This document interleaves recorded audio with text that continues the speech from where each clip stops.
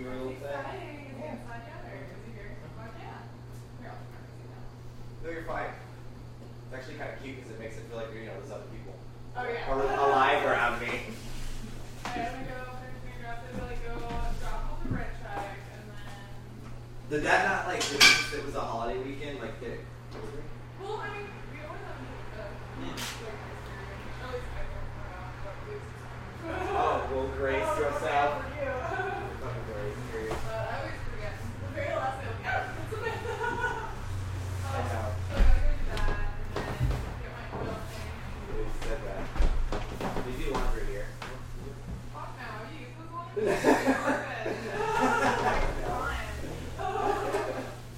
Yeah, I go to the Clintonville Coin Laundry. I think that's my. It's super cute. It's like retro, but it's clean. Okay. It's super retro. It's like old, but like clean. Yeah, it's so cute. Your own little table and. Okay, let me go. See you later, Peach Pie. Yeah, you're great going on our days. You can go see.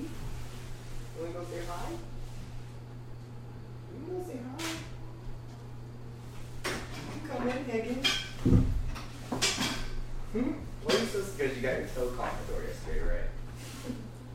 Oh, she made the most blood-filling meow scream thing I've ever heard. It was terrible, and I felt bad. And I text her. I'm like, I shut your cat's toe in the door. It was so bad. Higgins.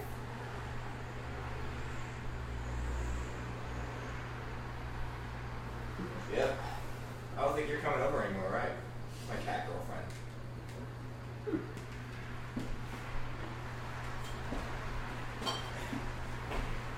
I want to alienate. What are you doing, kitty?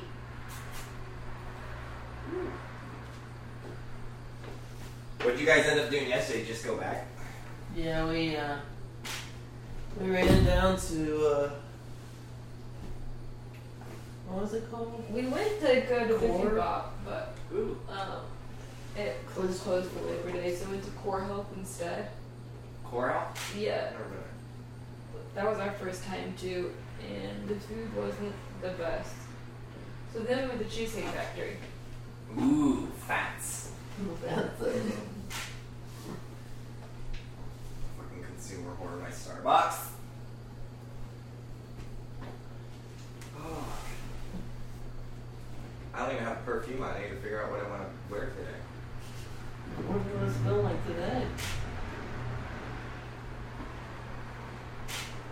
I have an unhealthy amount of perfume. It's bad.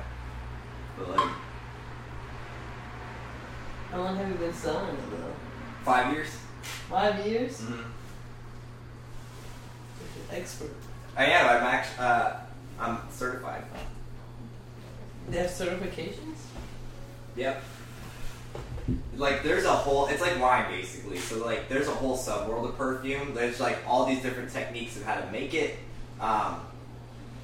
Some companies like to stick by one. Some companies, like Bath and Body Works, it's someone that goes into a lab and they look at all these different bottles and they try to mix up the scents to make, I don't know, fucking cranberry pumpkin pie or something.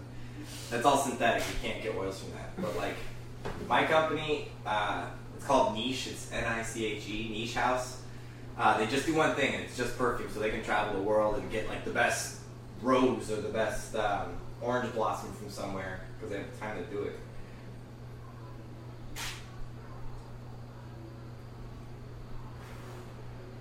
You don't want me to talk about perfume. I can talk your fucking ear off about perfume. I did some bubblegum pink last night. Look at that. Super blue pink. It's all those. I did lips. I don't know what that is. I just don't know. So when was your first gallery appearance? Was that before school? There's a poster actually in that painting. See the macaroni and cheese orange hand? Yeah. It's one of my big posters. Is it? Yeah, it's I think you can see North High Street. Yeah. Yep, I was on fucking High Street. Gallery hop. I had these big studs out in the middle of my gallery. I was just wear tight underwear or something. So I painted the American flag on one of them, and they were hilarious. I'm like, I need to hire 2 beefcakes. Mm-hmm. Aesthetics, please.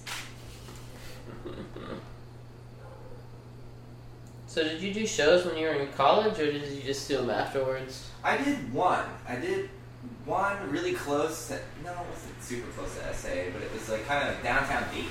Mm-hmm.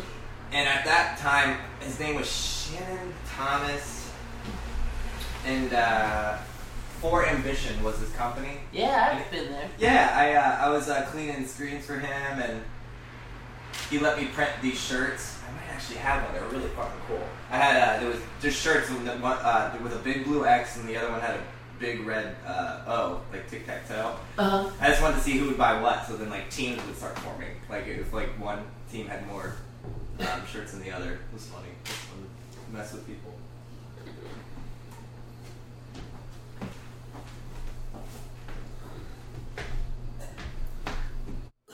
Okay.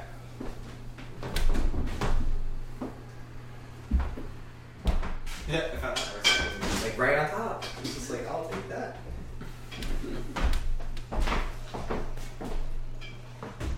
I do really like your blazer. Thank you. It's it was like $60. ASOS. Nice.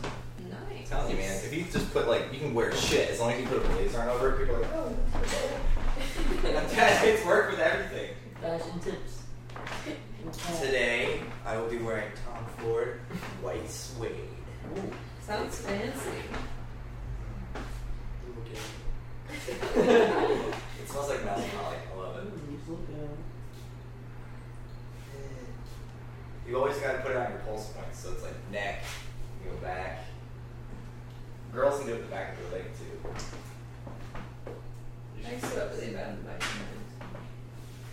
This is the giant head. Oh, that's funny. Okay. Hey, like, that's stupid shit. Sorry. Okay. Where do you want? Has it been recording? It's been recording the whole time. Yeah, God.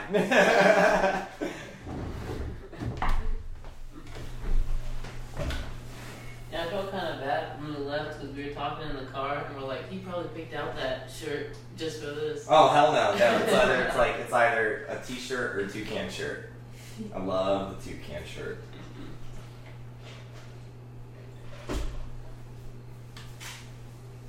But now that I got that computer, I'm gonna try and get like digital stuff up. So I have to like, there's a giant box of sketchbooks somewhere in this house.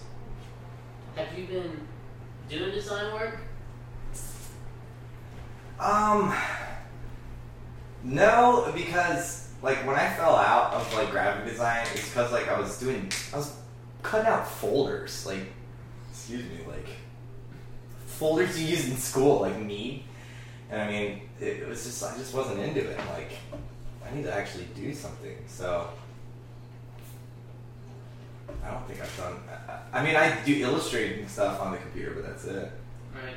But my friend makes patches, and so I'm trying to design like, I don't know, 6 of them and print them off. Got my alias name on it. It's just, Is it still sold? it's or? still sold. That thing is, and I like, everyone's like, you need to change your name. And I was like, all right. I've tried for like 4 years, and I can't let go of it. Yeah, I remember. I think it was 2013, maybe. Mm-hmm. After you had graduated, you came back. No, I guess it would have been. It would have been 2013. It would have been 2011. Yeah. That's like a year after you graduated. You came back and you were like, using the school printer to like print off something that you were working Oh on. hell yeah! It was probably. It might have been that. Oh wait, no, it was probably for my show. League of Letdowns. That's what it was called. So depressing, Patrick. Jeez. I don't really know if I have any. I probably don't have any posters of that one. But that show was pretty cool. But it was so ghetto because I like just took the duct tape and I stuck everything to a wall. I just wanted everyone to see my idea. I wasn't trying to sell anything. I was just like, I worked forever on that too. Like I was taking X-Acto blade, cutting out pieces of construction paper like this, like minuscule, and then I would put them on the scanner. And sometimes I would like they'd stick to you, so you had to like take like tweezers and get them off your fingers and make sure it scanned everything in. Took all those pieces and I would cut them out and then rearrange them back in Photoshop. Like it was meticulous stuff. I still have some of the files in there. I'm like, I can't delete those. Like, but that MacBook's so old. It's from school. Yeah. Yeah. One thing that bugged me was every year the new MacBook would come out, and the new class would come in with this kick-ass MacBook, and you. Why do you have something better? Yeah. I'm just driving me nuts. I need to send this one to New York. Gun Nest. That was, again, with that same shitty company. That's what that came from. All that frustration with that.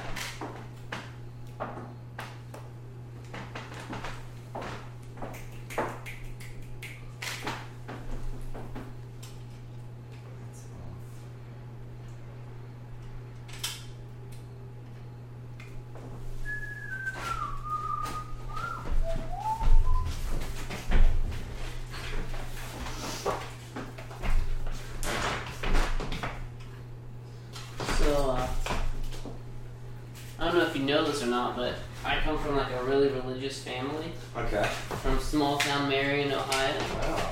And so we actually didn't grow up knowing anyone that was gay. Yeah. So you were like one of the first like outwardly gay people I've ever met. Really? Yeah. Huh. And I didn't meet you until 2009. I never knew that. When I was like 19. Really? Yeah. That's probably like a fucking spectacle. Isn't it weird? Like, what is that? As I like skip through the hallways. Who is that? Yeah, so our school was really like good for me in that aspect. Did you have like a coming out story? Kinda. I mean, I kind of had a paved road with that, and I'm really lucky on that kind of half because my uncle got caught up in the AIDS epidemic, but was a huge activist the entire time, like he was sick. So he didn't just like sit back and like, oh, woe is me. Like he was like, there's video of like him, like it was almost like it was probably like a public channel or something, but he's like in a, it's a really vague memory, but he's in a chair and he's just talking about it, but like in his face and stuff, like he's still like, he was so alive.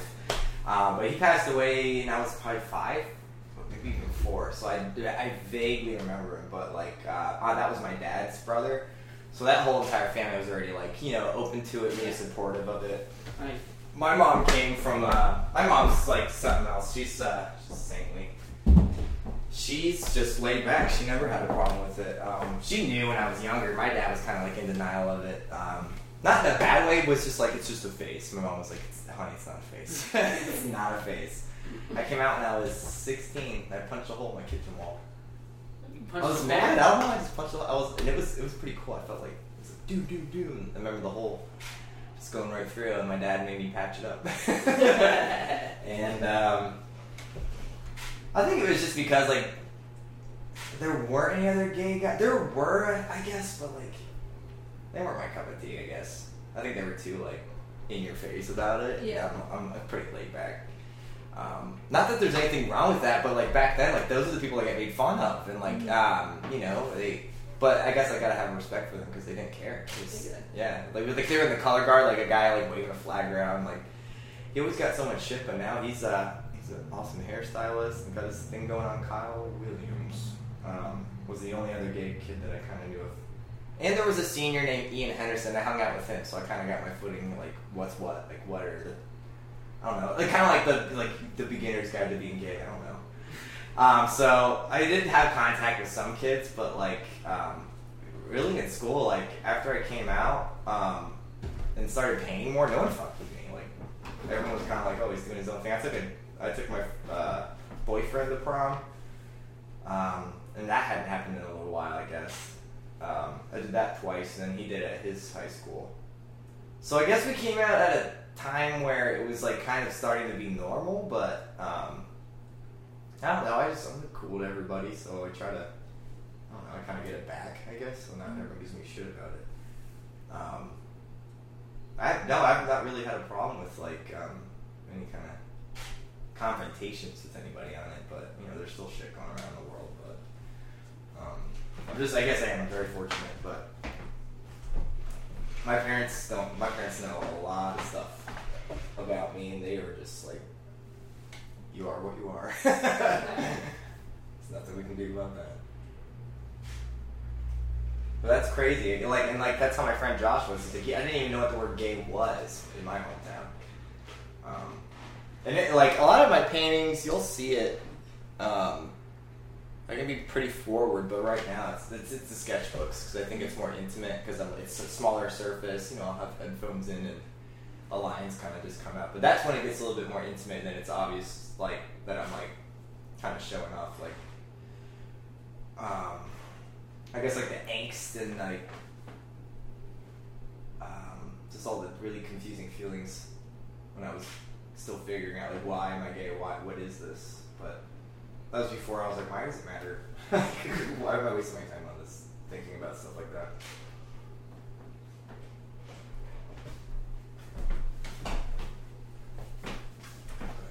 That's so funny because that's how Andrew Clark was. He was telling me all his stuff. He was like from a super religious family. I think he went back to being more passionate about that, which that's cool.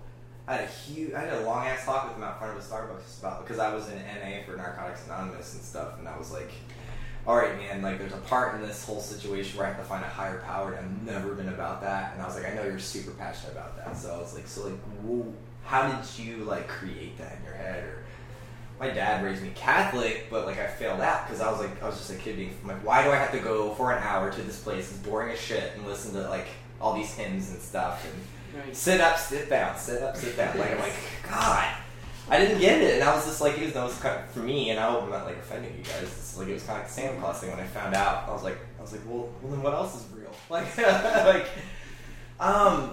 So with him, he kind of, I don't know, he's like, you gotta make it yourself. It doesn't have to be separate from you. So I guess I've never really been religious, but now I have a way more better aspect as to why people do have like higher power and stuff like that.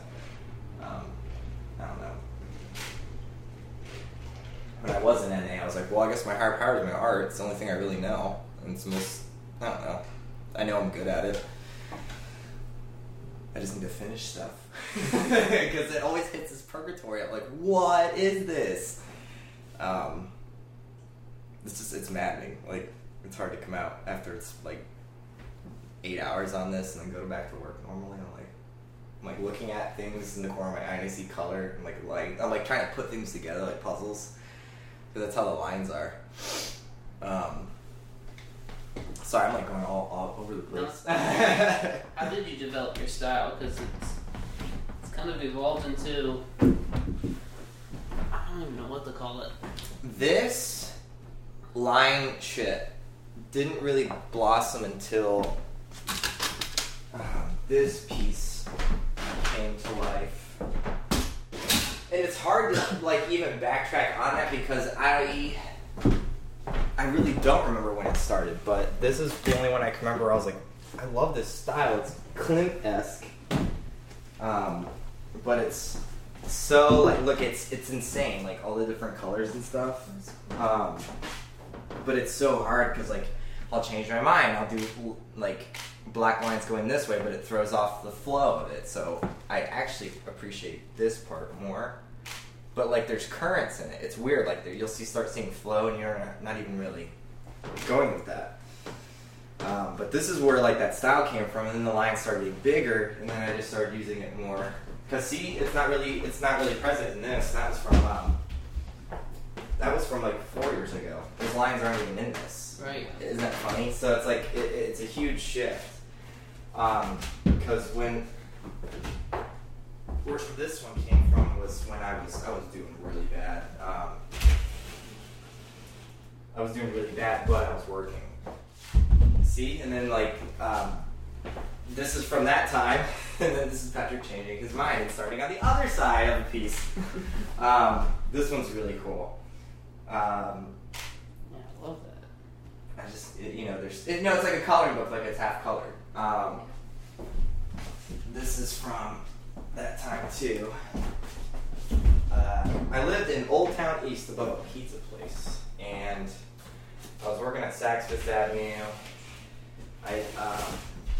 This is when I kind of took off with my fragrancing stuff. I never thought someone would be able to make like a livable wage doing fragrancing. But I had this. I lived in a living room basically, so it was massive. So I had all this room to like put all these pieces and set them anywhere. So it's like, you know, this side's for mixed media, this side's for line work, and I've never had so much space, and like that's the first time where I combined like a studio and a living situation. So when I was at that job, it was really stressful, and I was like, this is the first time I've ever had this kind of a wage. Like I was making, it was like $25 an hour, selling perfume. But like the thing was, it's intense. Like I said, it's like selling cancer research. That's basically what it was. Like you're on the phone all day, but trying to make your sales. So it's like you're on the phone trying to call someone you don't even fucking know and be like, hey, do you want to buy this $375 bottle of perfume? Like you would do that 20 times. Have to record everything, fax it in. I'm like, this is driving me crazy. I can't do this because I'm trying to, you know, get customers in the store on my side at my counter. It's a competition because it's like DP and Speedway. So I had my counter here and then the really fancy line next to me. And it was always clashing. It's like, what about if you like this? No, I'll go over there and smell that. I'm like, fuck. And then like they would get the sale, and I wouldn't. Like people would always call me like, why are your numbers down? No. And like, I did this for 8 or 9 months, and I had that show on High Street coming up, and they weren't going to give me the weekend off for it. I'm like, I have worked I had 60 pieces, and I was ready. I had everything. It was awesome. Everything was good to go. And they're like, no, you can't do it. So I walked out on that job. And I all my money went to rent. I had no money, so it was all my account was depleting, and but I would stay inside for maybe weeks, in 8 or 9 hours, just doing this, cutting stuff out and gluing it. And I think it was because I was manic. I was terrified. I don't even know what I'm gonna do now, because I was eventually gonna have to go back to my parents' place. So it was fear and all this I just didn't even know what to do with myself, so I was like, well, all I know how to do is work. And so I built a wall of work around me, so a lot of these pieces are still from that time, and they're just not done yet. Even in my closet in there, there's probably 30 tucked up in there. So now, this is Patrick. I was like, did you see that? I was bouncing. I was like, don't do it. This is Patrick cleaning up the chaos he made in his manic and depressive stage. There's a ton of stuff up there. The light's really shitty though. But they had they're all touched. There's even more. Like I said, I have a whole box of sketchbooks. I'm sitting, if I just got my shit together, I'm sitting on a gold mine right now. Yeah. I stick out really well in Columbus. It's just my motivation shit right now, because it's just personal stuff. But that again goes back to the depression and stuff. A lot of my paintings are basically just it's venting, because you can't explain that shit. So I've been really I've been trying to help people that struggle with that but don't have that outlet opened up yet. You can take that and make it into something super easy. One of my coworkers from Starbucks said her daughter was having anxiety and depression. She's 11. I was like, what? I was like, you still have 2 years to enjoy being a kid, not having to worry about anything. So I was like, I want to help. Can I? Was there anything I can do? And Ree's so open. She's like, yeah. She's like, she would love that. So I've gone twice now. And I just teach her how to be creative. It's not even painting. But I brought 3 or 4 colors, and I bought her own little set of just it's just cheap little colors. But I've been having a blast with it, because it's so funny how they're so shy at first, and then when you crack them, then they're just okay, what are we gonna do now? And they're trying to be all Jackson Pollock and flinging paint around, and I'm not in the house. We'll do that another time. But I had 5 canvases. How do we do that again? It was I started painting. I was look, and I was looking at her. I was I don't care. I'm we're just putting color up there, and she's still super shy. And so I was like, what's your favorite color? And so she made her favorite color, and I was like, all right. And I gave her a paintbrush, and I was like, I'm going to turn around, and you can destroy whatever I just did or add on to it. I don't care. And I let her do it for a couple seconds. I was like, all right, stop. And and then I turned around. I was like, all right, now. I was like, I'm just going to let you know nothing's precious. And she had like flour and kind of like all these little things going on. And so I destroyed it. I went over it. And I turned around, she actually laughed, and I was like, see, that's how you play this game. So we did that in the canvas a couple times. I think the second canvas was, I made her start,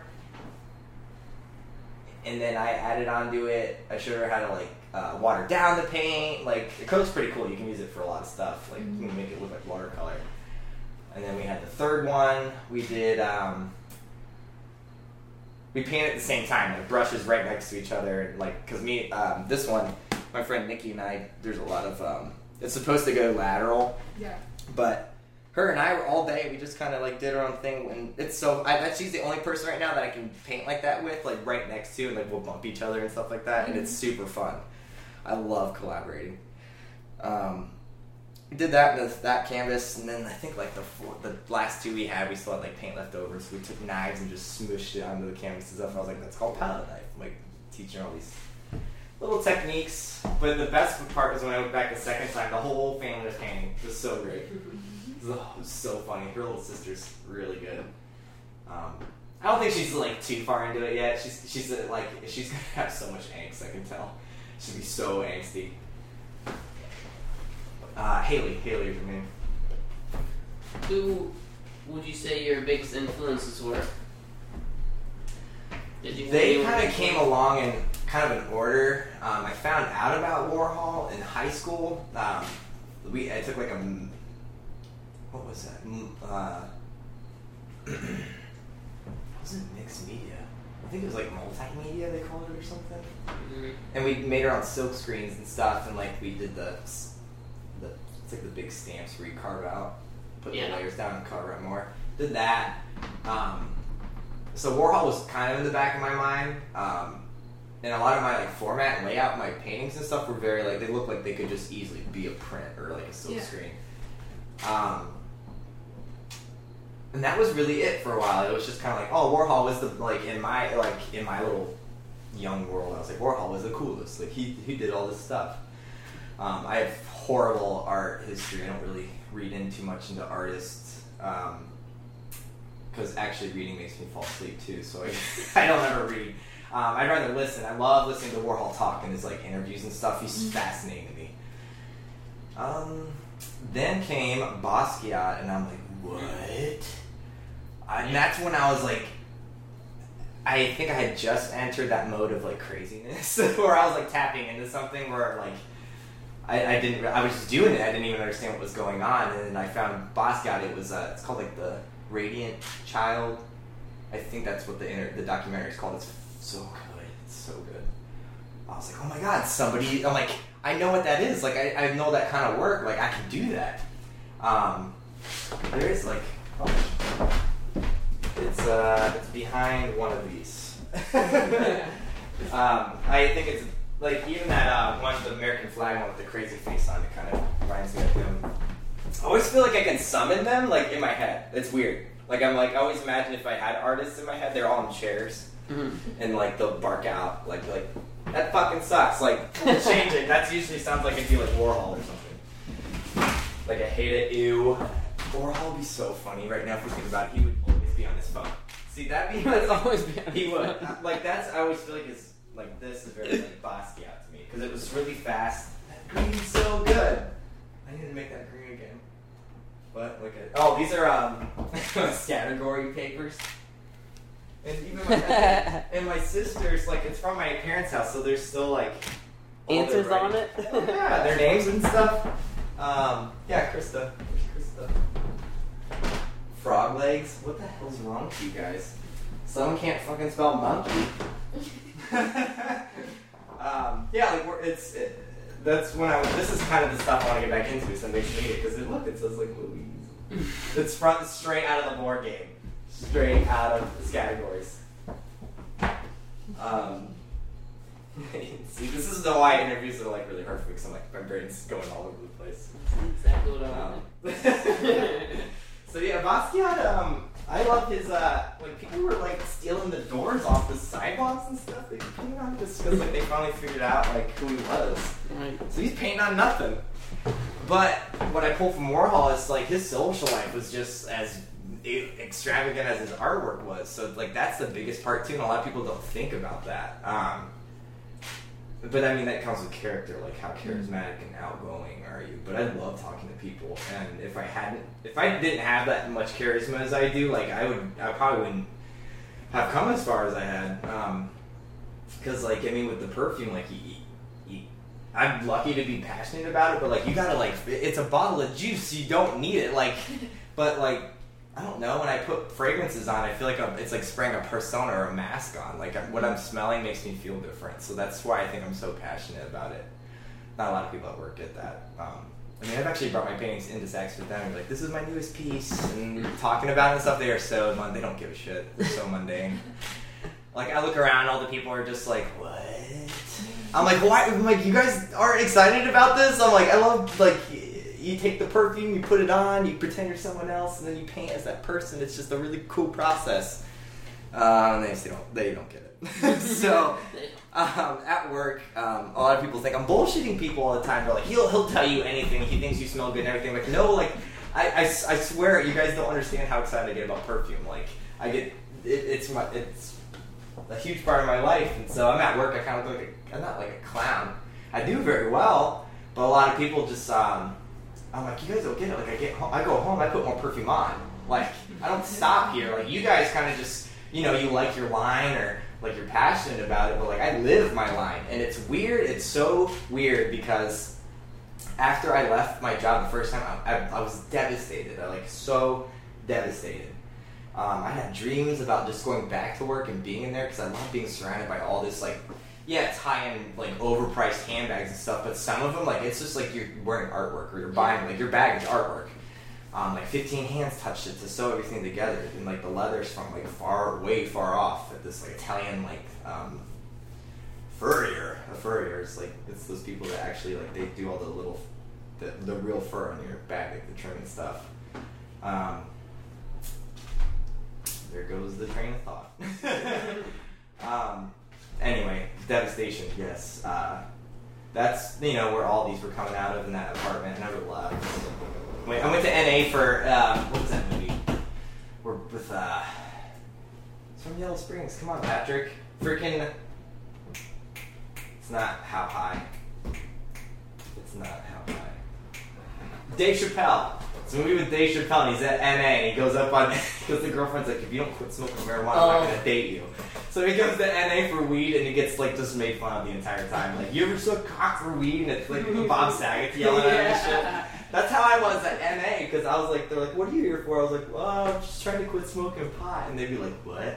They're like, I've been struggling with meth for 4 years, and here you are, like, fucking, you can't stop smoking pot. And everyone's like, I've never had a problem with pot. And then, so I was in that for probably about, like, 4 months, I think, 4 or 5 months. Met great people, and, like,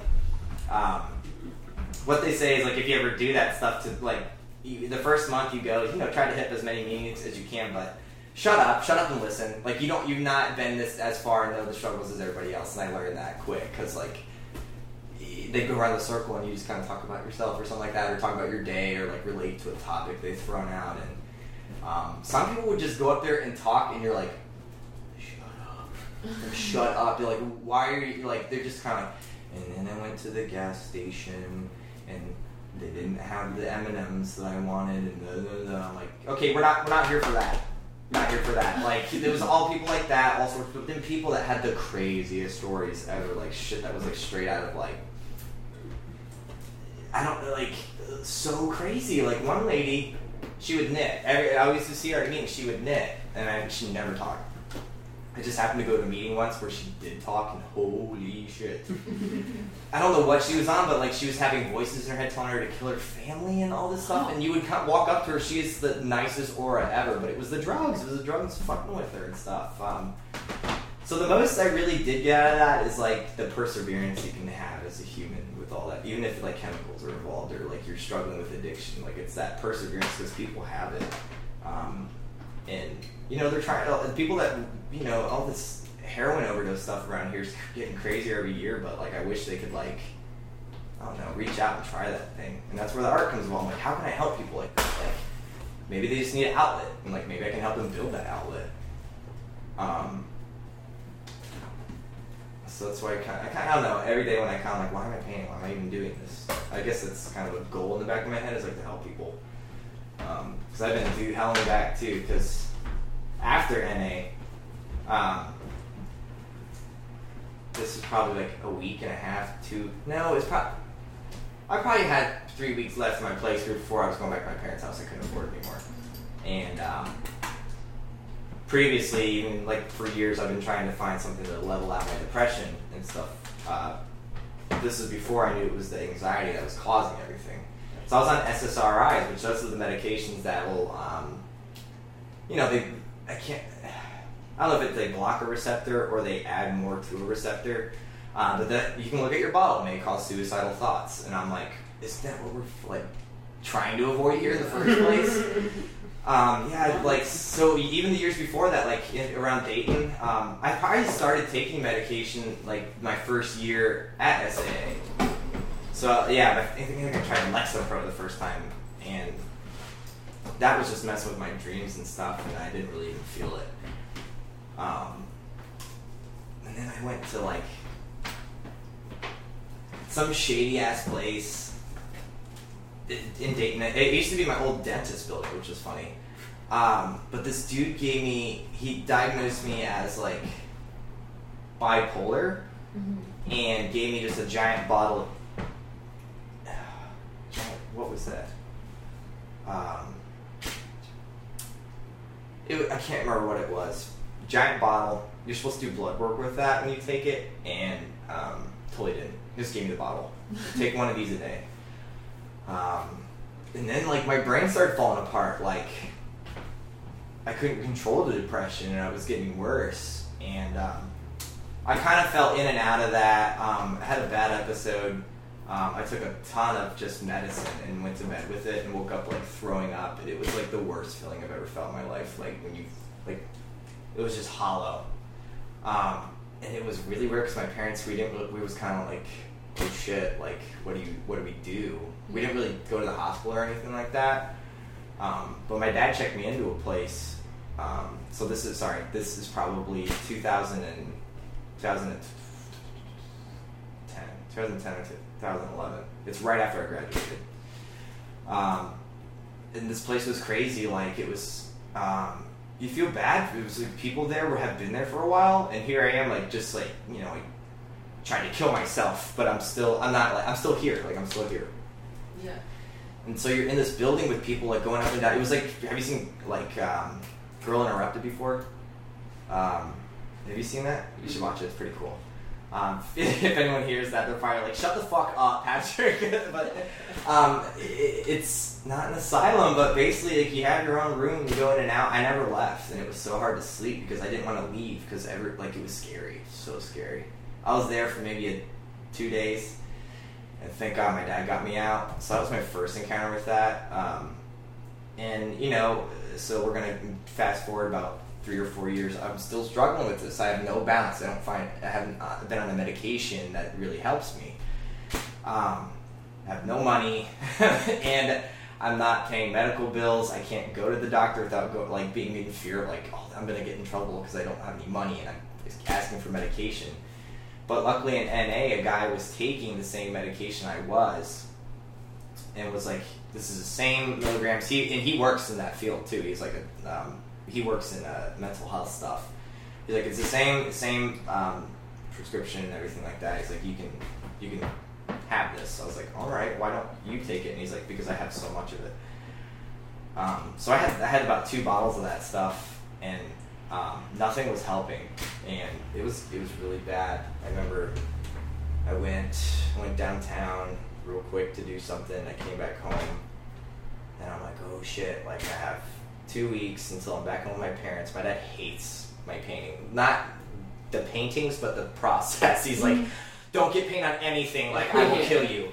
So I was like, well, I'm gonna be trapped, like, there's nothing in Fairborn for me, like, I have friends there, but, like, job-wise, like, I can't sell perfume there, and, like, you know, I fell out of that, and I'm like, I can never go back to Saks, I can never go back to doing that, and I loved it. So those 2 bottles that he had, I remember I was just like, I was done. I was so done. It's like another level of lost, where I already have like existential problems anyway. So I'm like, you know, so like, why does anything? This is me speaking from the sad Patrick, but I was just like, why does it matter? Why does like I'm writing this story so I can make any decisions I want to. I'm like, and I'm fucking done with this chapter. And so I took both bottles of all that medication and smoked a bowl and laid down and went to bed. And I thought that was going to be it. And no one was home. I promise anyone I ever tell the story to, no one was home when I did that. And then I remember waking up with a breathing tube in. I was hooked up, like, and my mom was like, they had to like put you on a respirator, like, to keep you alive because you had so much chemicals in you. And so that was the big reality check.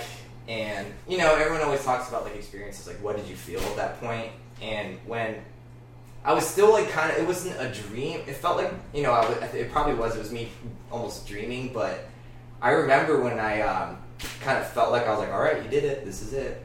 I had gotten up and I tried to make myself go up to the bathroom, but like this was locked. Like nothing was coming out. So I was like, it was the weirdest feeling to just be like, well, let's see what happens next kind of thing.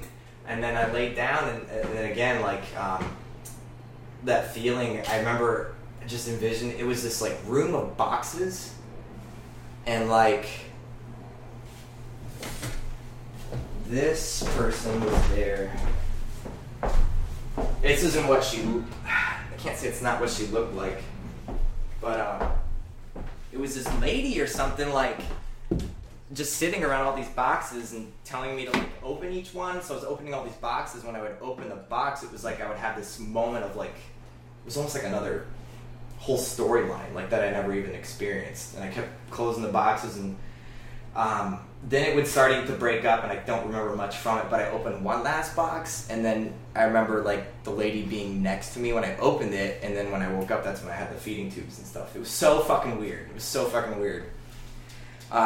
But the story with her is, and what adds on to that existential stuff, like when I started like kind of losing faith in like just, you know, life in general. Mm-hmm. My best friend passed away probably 2012, and that's I was, you know, it sucked. I paint her all the time. She's everywhere. Out of nowhere too. It's kind of like a Oregon Trail death, like pneumonia. I paint, like, that's the first one I ever did with her, and then yeah, it's cool. Like we found like the perfect bleeding heart in Yellow Springs, and it's like the way they cured him is really cool. That probably fucked me up the most, and I was obsessed with death. I was just like, what happens? Like there's like, what happens? And for years, and like I just found the book, I would write crazy shit, just like thinking about it over and over and over and over and over again. And I was going crazy just thinking about it. Like, where'd she go? Like, I know she's not like, I know stories don't stop, but like when she left, it was like the biggest light went out. And I remember my sister called me at work, and she was like, when do you get home? When do you get home? I'm like, that's really weird to ask. Previously, before that phone call, I had known that she had gone into the hospital because she was doing really bad. My friend Nikki was at K. Amelia's in the hospital with pneumonia. We don't know what's going on, and I'll keep you updated. And I got home, and my mom kind of just said, hey, Amelia passed away, and like there was no sound. Like I sat on the edge of my bed, and my roommate, Andrew Mesher, he knew her. And he already knew when I got home, and I remember him we made eye contact, and I went in my room, and then he was like, I'm so sorry. I'm like, I just need to go. So I walked around for like 2 hours, and I was so fucking mad. I was just so mad because, like, even her mom was super religious. Like, super religious. Like, this woman played the harp for, like, all these churches, this amazing harp. And I was like, that's not fair to, like, someone that's faithful like that to just spit on him like that. And that's when I, like, completely, I'm like, no one's watching out for us. And it got dark. Like, I was so dark. Constantly thinking about, like, what happens next. Like, can I go, like, if I leave, will I find her? And I think it's just, I don't know. It's hard when you know someone that's so, like, unique and just, like, a bright beacon of just, like, it just makes you feel good. That's who she was, and it's just, like, shut off. So it's like, it's almost like Mario the Princess Peach dies. That's basically what it was. Like, that's basically who she was. But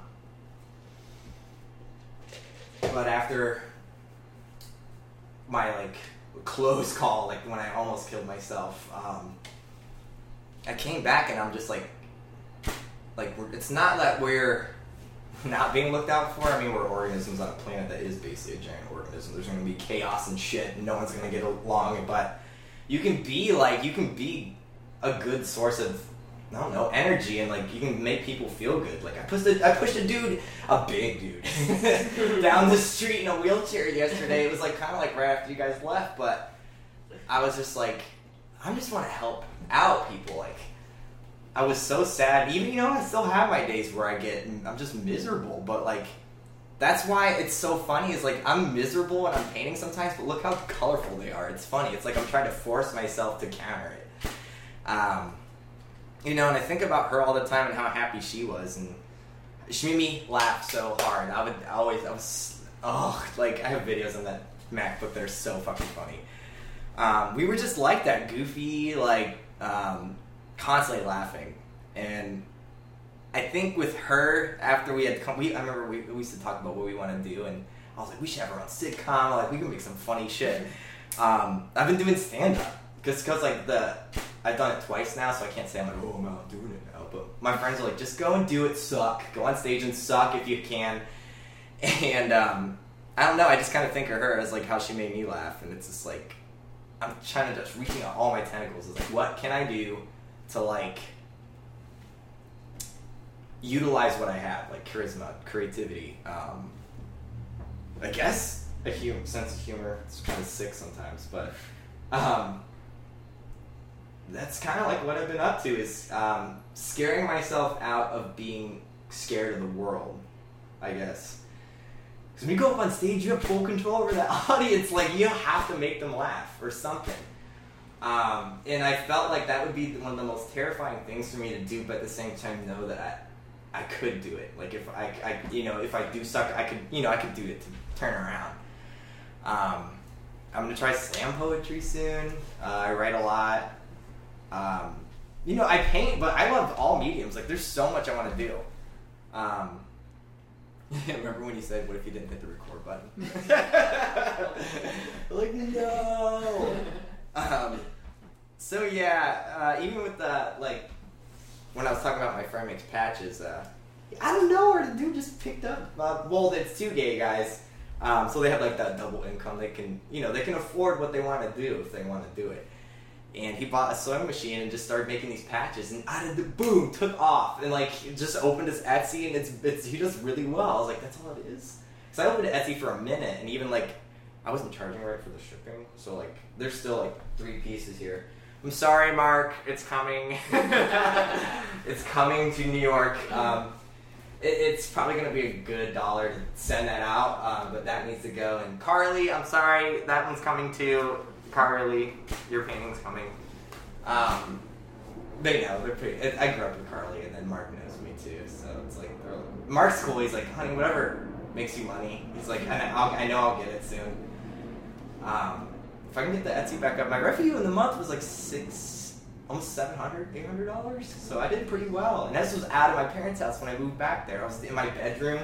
People always are like, your comfort's sketchy. I'm like, no, I had paintings on my bed, and all, like, it was like this, but excuse me, in a way smaller area. So I mean, I did that, and my friend now that has his Etsy's like, we need to get you up. We're gonna do this. So I don't know. I just do the work, and the people I meet along the way, like, it's funny how it just kind of happens out. Like, things work for you. I have a lot of support. People are always like, when's your next show? I'm like, always, when's your next show? And when is your next show? I know, right? And I try to get out in the artist community around here, but it's a little cliquey. I'm used to here, let me pull that out for you. I'm used to like going to parties with my friends, and like I've never had to ghost on anything, but like I've been ghosting a lot, and usually like if someone leaves at one of my friends' parties, you get a text like, hey, where'd you go? Like, what? You left. And I've been to several of these parties. It's not like that. Like, you leave and no one gives a shit. So I'm like, kind of like, maybe I just need to find a smaller group of people instead of trying to go out at large and find all the. And there, everyone's a character, especially artists. Like, everyone's so unique. And there's AJ Vanderbilt. I love her to death. There's Dana Harper, awesome artist. A lot of women's rights movements. She's really into that. Just feminism in general too. I love her. Christopher Burke. Have you seen his stuff? It's like you took a picture with your cell phone, and I was like, I'm gonna fuck with you one day. I'm just gonna take a picture of like anything outside and then post it on Facebook and be like, just bought my new first Christopher Burke piece. Because like, ooh, watch that fan, yo. You almost chopped that. People like that. He's an awesome realist. And there's Cody Heichel. I hope I said your last name right. He taught me the bits. What bits are. Like, let me see on this painting what a bit would be.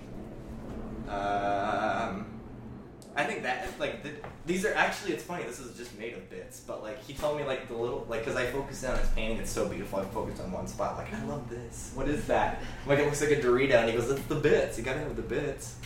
Brian Rome, he's another gay friend of mine, great artist. Like, it's almost like outsider art, but it's got this poetry to it that's so, so mysterious. That guy is such a enigma to me, but he works so hard. I just went to one of his shows. Lorenzo Doyle. Oh God, I want to be that kid's friend so bad, but he never texts me. I don't really text him either, so I can't bitch. But he's a musician, and then here comes the music part. I've been trying to sing more. I had a dude come over here, and we played for about 7 or 8 hours. I was telling him, I'm like, I'm not really here to hook up or anything. I was like, I just kind of want to start like a gay band. But I love punk stuff, so I don't like. A lot of them are on piano and like all that shit. I love, like, with me, I'm not classically trained at all, but I have such a great appreciation for music that I've just been singing like on my own for like 5 or 6 years. And when I had him over, that was the first time someone was like, give me feedback on my voice. And I was like, some people are like, oh, you have a pretty good voice, try singing. And it was so cool. Like, I improv the entire thing, and he's a jazz musician. I don't fucking listen to jazz. And so, that's another tentacle I'm reaching out. My best friend, not a best friend, a longtime friend from Dayton is moving here in October, and he's in a band. So I was like, oh, maybe I could reach out to him. Like, someone that's more, like, that wants to do it more. Even Anna next door plays. We've been out there once with my best friend Shelly. All three of us were just playing guitars. It was fun. It's just like, I think I don't ever really think how it's almost whimsical how whimsical my life is. I don't really even pay attention to it. I just kind of go with it. But like, some people be like, holy shit. Because even the romance stuff, you don't even want to know about that. That's another really funny story. I think that's when the sketchbooks would come in handy, is because that's where they're so intimate. It's so cool. Like, the line work is just, sometimes I'm like, Jesus, I did that. I think that's the route I want to go, is more illustration. Instead of like, once I get this done, like, because to me, I look at this as chaos to me. Except that. But then the chaos is like in the, because I love painting like that. Like, I love that face. Like, it's just muddy. I would do the face, go over it. Do the face a little bit more, go over that. And like, it's constant. Like with this, it's all destruction and creating that chaos into something else. There's no end process. I have no plan with any of these. So that's when it gets hard. And it's funny because a lot of them, it all revolves around a character almost every time. Like there's always a figure or something. So I don't know what that is yet. And even people around here, that's Michael Pottymouth. That's Pottymouth. If you don't know who the hell Pottymouth is, he's an awesome underground. Like I love his underground scene. He does drag like nobody else. It's so avant-garde, and I like obsessed with this kid.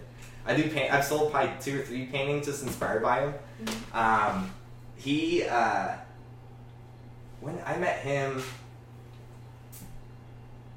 online and I was seeing his stuff, I was like, dude, like I've never seen this kind of stuff before. Like in Columbus, where are you doing it? And I went out and I saw one of his shows and met up with him, and that kid's aura is like a fucking like. It's like a beam right at you, and you're like, Jesus, like his presence and posture and everything. I'm like, he's just a beautiful guy.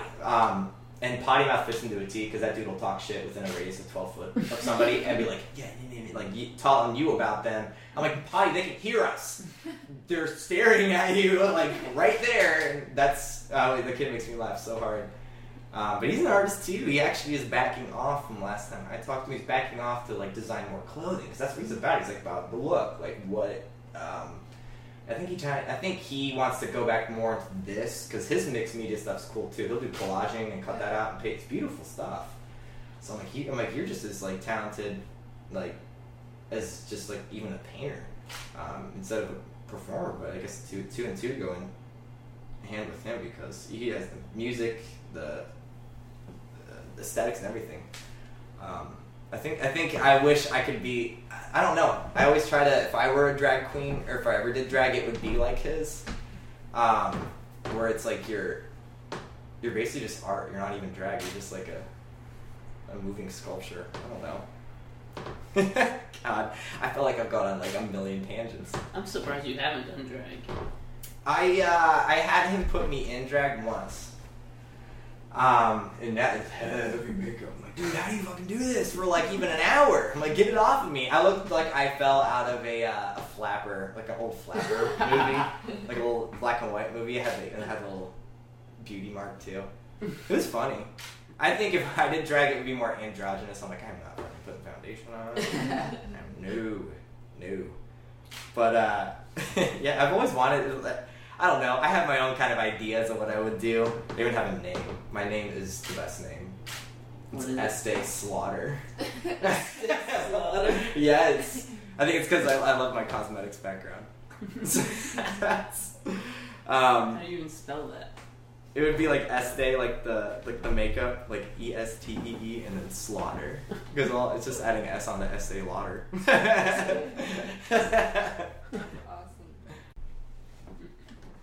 If you have any other questions, throw them at me. Because I'm kind of just bullshit. You might even have to like go back and like repeat stuff.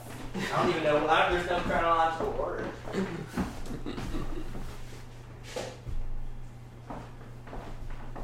Oh, I got sweaty. That's when you know you're doing work. That's when you know you're doing work. I know. Ditch this. I'm going to show off my sweat pit stains to the world. I love how you have just so much random stuff just tucked away. I like to look at them, but that's why the Picasso's hanging out there. And it's funny. I found a piece that kind of shot me into this hole of like, I don't want to fucking go out anymore. I don't want to fucking talk to anybody in the art world. Come on, you guys, get together. It's that one right in the middle of the fireplace. That thing's fucking stupid. This is like the max at like that's taking this and blowing it up to like a medium size. This is even like large, but like it's like hyper iridescent, so it's got all these different colors on it and stuff. And I wanted to see how much metallic I could use with like I don't know. I wanted to go as obnoxious as I could with the metallics, but it's beautiful when the light hits it. But I was supposed to turn this into a show, and I'm looking at it like, this is not done. I'm like, what? I don't even know what my process is anymore. And so I fell out. after I lost that show, like even people are encouraging me, like you need to reach out and do a show, and I'm so glad you actually reached out to me because it's kind of like a fire in my ass. But I'm like, I don't know, it's just I don't know where the motivation went. But I mean, I still paint. It doesn't matter. Like some people could just sit around and be a useless piece of crap and just binge watch Game of Thrones for 5 or 6 days and then not do anything. But I guess I may. What? That's like, I'm sorry, I would not mean to offend. My neighbor, she's been pissing me off. I'm like, come out on the porch and watching Game of Thrones. I'm like, fuck your Game of Thrones. You don't love me. My sister is really like, she's the addict in my family. She's not, and she was in jail, but now she's in a, it's like a rehabilitation program. Like you can leave whenever you want. Yeah. And in that I'm trying to think. With her addiction, you know, it was more like coke. She was using meth, opiates. I think she had the surgery to just get your tubes tied. She already had 3 kids, and so she was done. And the pain meds they gave her, she got hooked on them. And so for about it only took maybe 2 years for her to really fall out. It was terrible, and that's when my family got hit by a hailstorm, because when she fell into her addiction, I had just came out of the hospital for my attempt, and my dad still didn't know that I quit my job, because my dad's super, like I said, like he's very like intense, has his head on super straight. I had to open up with that, but with her, like, I drink and I smoke and stuff, but I'm still like doing something. Yeah. Her, it was always like, what's the next thing I can get, and like stealing meds from her neighbors and stuff. And I mean, as long as if you can control your vices and you're doing something with yourself, then like,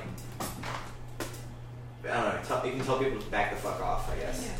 Yeah. But you know, I think I'm coming to that point where it's like I need to control those a little bit more, but still use them almost as like a weapon. Because like, if you can change your set of mind, sometimes like your artwork will change, because it's a life balance. Like however well your life is going, I always kind of think your art feeds off of that.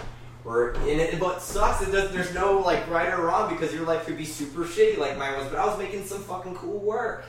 But then like I'm always scared. I'm like, well, if I can get a little bit more of a healthier life, will my artwork still have that edge to it, or will I lose that? Yeah. So I'm at that point where I'm at a crossroads right now, where I'm like, so like, you've been on this road for a while, and you know, I think it's kind of gotten stale, where I don't know like what's coming into fruition from this. So it's like, well, I don't know what did my psychiatrist say? He's like, think of yourself as like a room with an old carpet underneath, and you're pulling up the carpet, and there's this beautiful wood floor underneath. He's like, what is Patrick without all like the substances and all this? And so the sobriety idea has been like coming into my head, and I'm like, the other half of me is like, fuck that.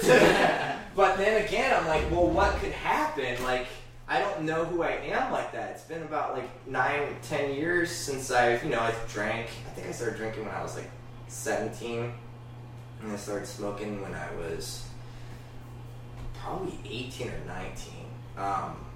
It's been pretty steady for almost like a decade. So like, I'm gonna be 28 next year. So I still like paint. I think I kind of fixate my worrying about that into the pieces now. So I don't think maybe I haven't like hit a standstill. Maybe it's just like I'm at a changing point. It's just because like I've met a lot of people now, and it's like it's cool to see them have their shit together, and it's like my main goal would, and it'd be lovely, is to get all this out of my house, turn this into a living room, and then have a separate studio where I would work. Because it's like I'm waking up, and it's just like, it's like your kids. So it's like, but 70 of them staring at you like, what do you want me to do with you? Like, I look at you every day. It's just all about, I don't know, you write your own story. Like, I feel like I need to do a plot change or like add something to it.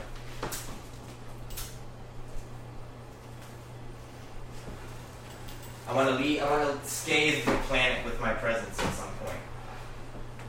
And I promised I would get a portrait of Amelia de France. She was obsessed with Paris.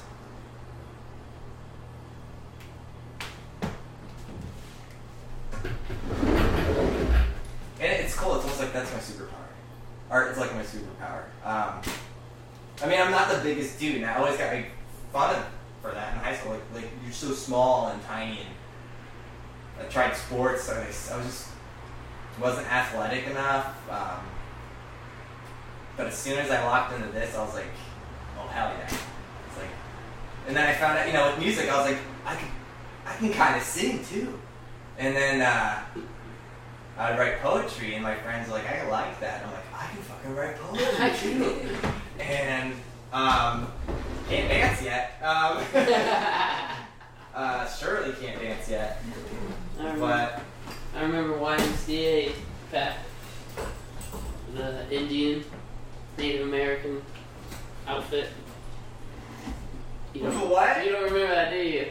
Your Halloween costume was like a Native American at SAA's costume party. Oh yeah. And then Andrew Mesher has a painting inspired by it. Really? Yeah, totally. Gave it to him for his birthday. Him and I used to be super tight. It was low key because I had a crush on him, and at one point we did collide like that. And he was like, I just gonna be flat out. I'm not like that, but I don't want to destroy this friendship. And that rolled over. It took about a good year. It's kind of awkward at first, but those are the kind of people I like. You can have that kind of talk. It doesn't matter. He's like that. I mean, and I feel bad we're kind of like separated, but he's a cool guy. Andrew Mesher's great. He loves love.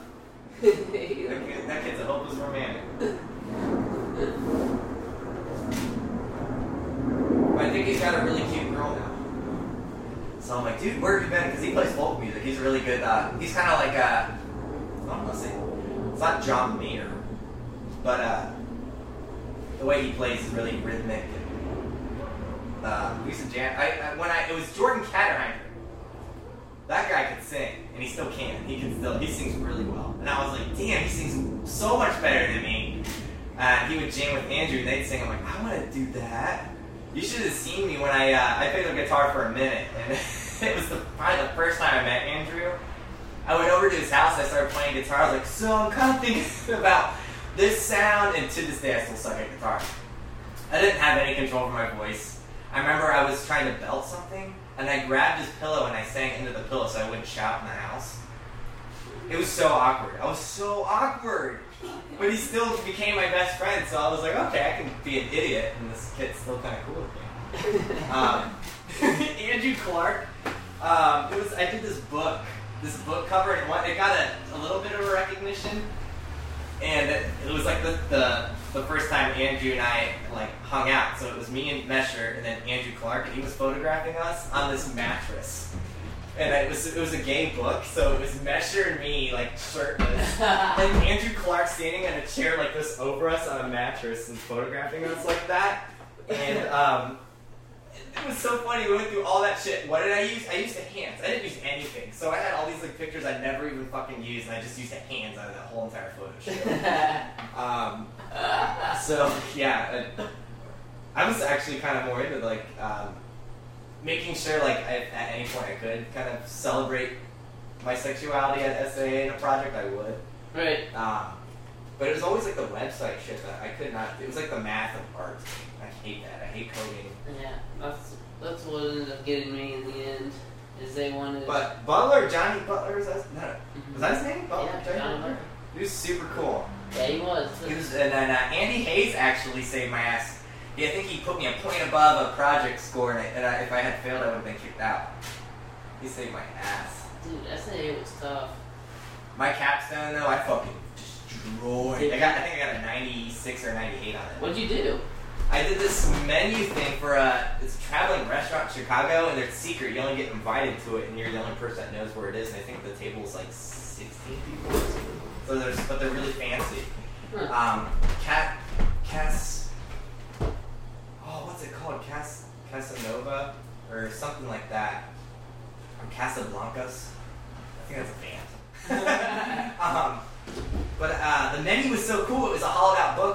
left would have your napkin on one side and the silverware on the other. Ah, nice. And it was a fancy napkin with the silverware wrapped up into it, and then a menu on the book, and everyone would have the books.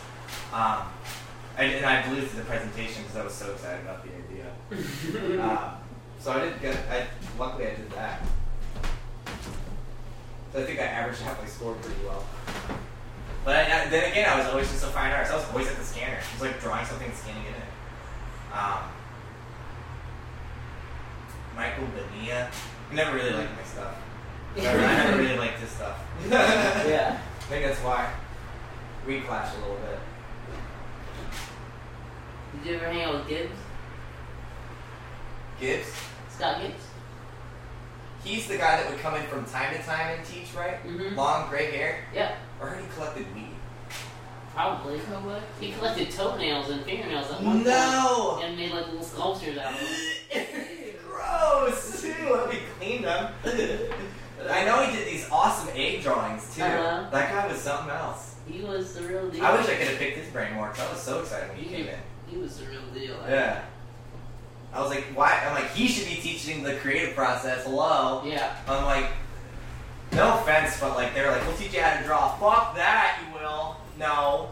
Well, Gibbs got to start doing blueprints for aircrafts. He took like the super technical mathematic drawings, What? and he hated it. What He was does like, that guy really not do? God, I can imagine doing. No, I don't have to measure shit unless it's like a piece of paper going on a border or something. Like, oh, this is 8 inches, not like 2.5.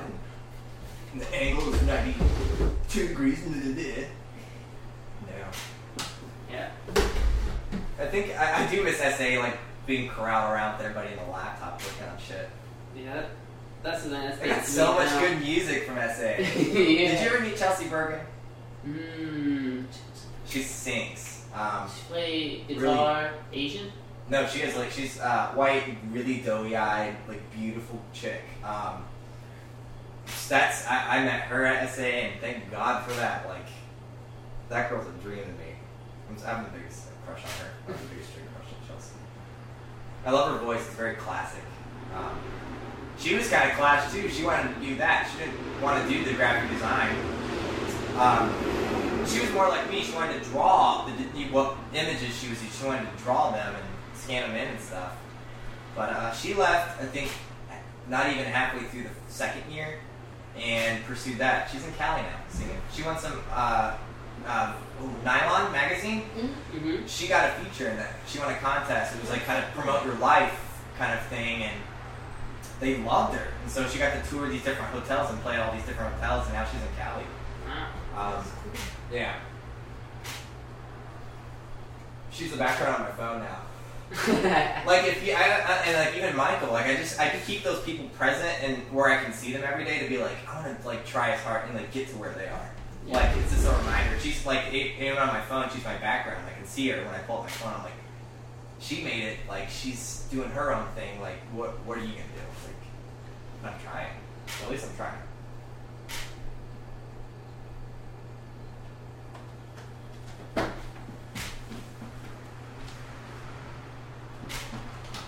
That's the thing with being creative. People are I suck at art. I can't do that. And I'm no, that's bull. We can all create. There's a medium for everybody. Yeah. Do you guys need water or anything? I bought a bottle of water because I don't know if anyone's freaked out by sink water. I'm good. I'm good. You good?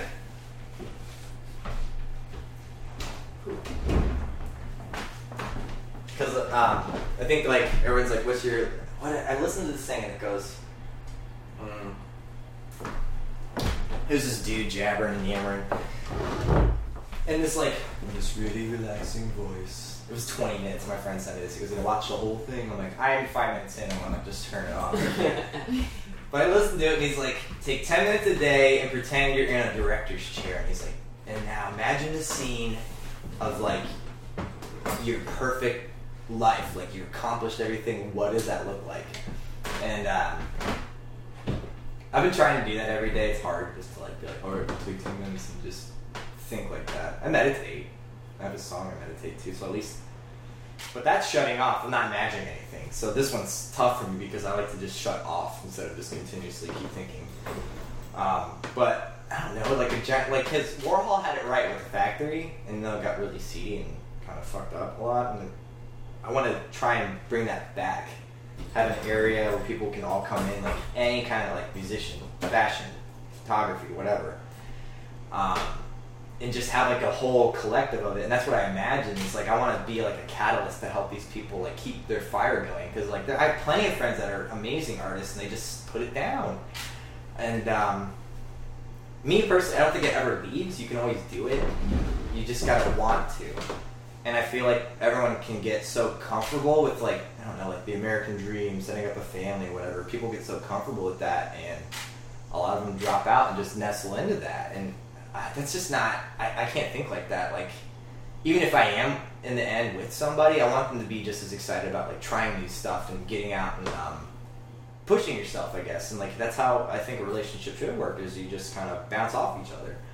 A lot of my friends, they just like, they don't do anything anymore. And they're so like, I don't know, they have so much potential, and I can always just sit there and yell at them, but you know, they don't really ever come around. I always try to tell my best friend, she's an amazing guitarist, I'm like, keep singing. Like, it's so funny, she's like the girl version of me. We'll call each other, we're doing the exact same thing, and that happens like twice a week. Oh God, Shelly, I don't know what I would do without her. And it's funny, I'm like, I hope you're not my soulmate, because I was hoping it was going to be like some sexy guy, and not you. We were laughing, she was like, you're stuck with me forever. You always you have to have somebody like that. Someone that's, you can tell them anything. You gotta have somebody like that. And I told her, I was like, if I ever get to that point, I was like, I want to make music with you. Like, I love making music with her. She's my music outlet, because I don't really have too many people here in Columbus that do that, but that's why I'm reaching out, because like, I have to go to Dayton to make music.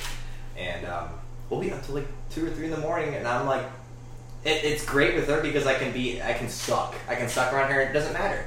A lot of people are so like afraid to try, and express themselves around each other, and they get this fear. I'm like, there's no judgment. Like, even when I'm painting with somebody, they're like, I don't know what to do, and then like I'll just like push them to the canvas and I'll like hit their hand and make them make a mark. I'm like, all right, we're gonna work with that. It's just do it. Just we're supposed to be doing something here, and like, that's what that main goal is. Like, but I want to do that with so many other people. Like, I just want to like get this giant team of artists, I guess, or like an artist collaborative. But that doesn't even like put it into what I want it to be. So it'd be like more like a I don't know, a guild of artists. I just want like a big studio space and just like go in on it, and then just it's free for anyone whenever you need it. Yeah, and it's like sometimes I always think like, so like I would let them do their own thing, but each month I would go around to each room and have a project for each one. And I was thinking about like, well, would I pay them? And I had one guy pull me, it was at some gallery, and we were just bullshitting. He's like, never pay people to like make art with you, or he's like, or never make somebody pay you for it.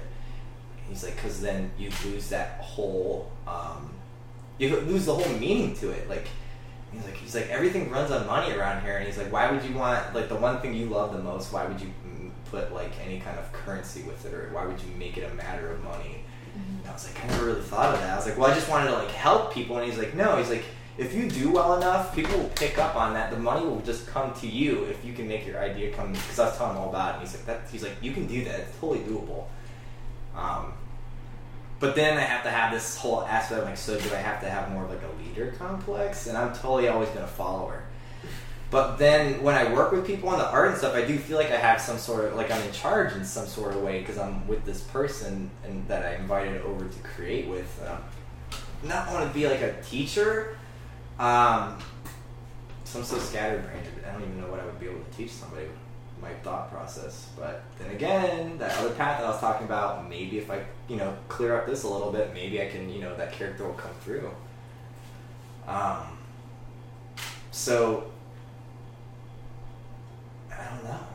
I just think that would be such a fabulous idea. I don't know, I just keep working.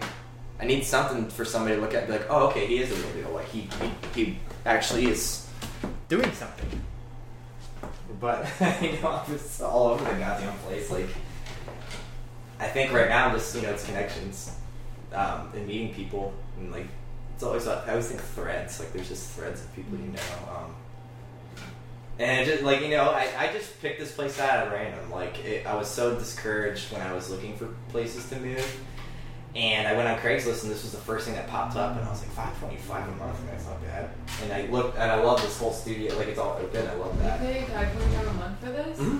That's not bad at all. Oh, yeah, and I think it's pretty average throughout these.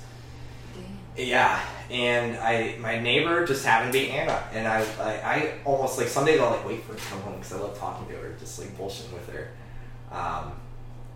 But then I just think, I'm like, well, I was like, I'm back in fragrances, and I'm painting still, and shit just comes to you. It's so weird. Like this, all these like things. I'm not, I guess, reluctant. I'm just thankful for them, but they just appear. Like I just meet people. You just think about what you want to do, and like it's like I don't know. It's like your story will help you out a little bit with music. Even like I'm so excited. Like I was saying before, my friend's moving here. Like hell yeah. Like I think he'll totally be down to like make it. Let's meet up once a week and jam. Because I want to get into music more. And then I was thinking about the poetry thing. My neighbor, her best friend does slam poetry. And so I was like, where do you go? When I was thinking about the comedy stuff, I met a girl at work and she's like, hey, come out with us. My boyfriend does open mic nights. And so I met up with her and a couple other coworkers at this place down by my campus. And he went up and he was doing stand-up stuff and he was in charge of it, so he was kind of like the spokesman. I don't know what that is. The host. There you go. He's the host of it. And I was probably about 3 or 4 beers in, and I was like, I'm gonna do it. It's like I'm gonna go up there and do it because I watched 3 other people go up there and just suck. Like in a way that it would leave you with this chilling. Like, it was a painful, awkward, like, when they brought the joke, you're like, cringe-worthy. One girl went up, and she was sitting like this, and had her phone, she must have had her jokes on it, and was like, oh, wait, someone from work. What?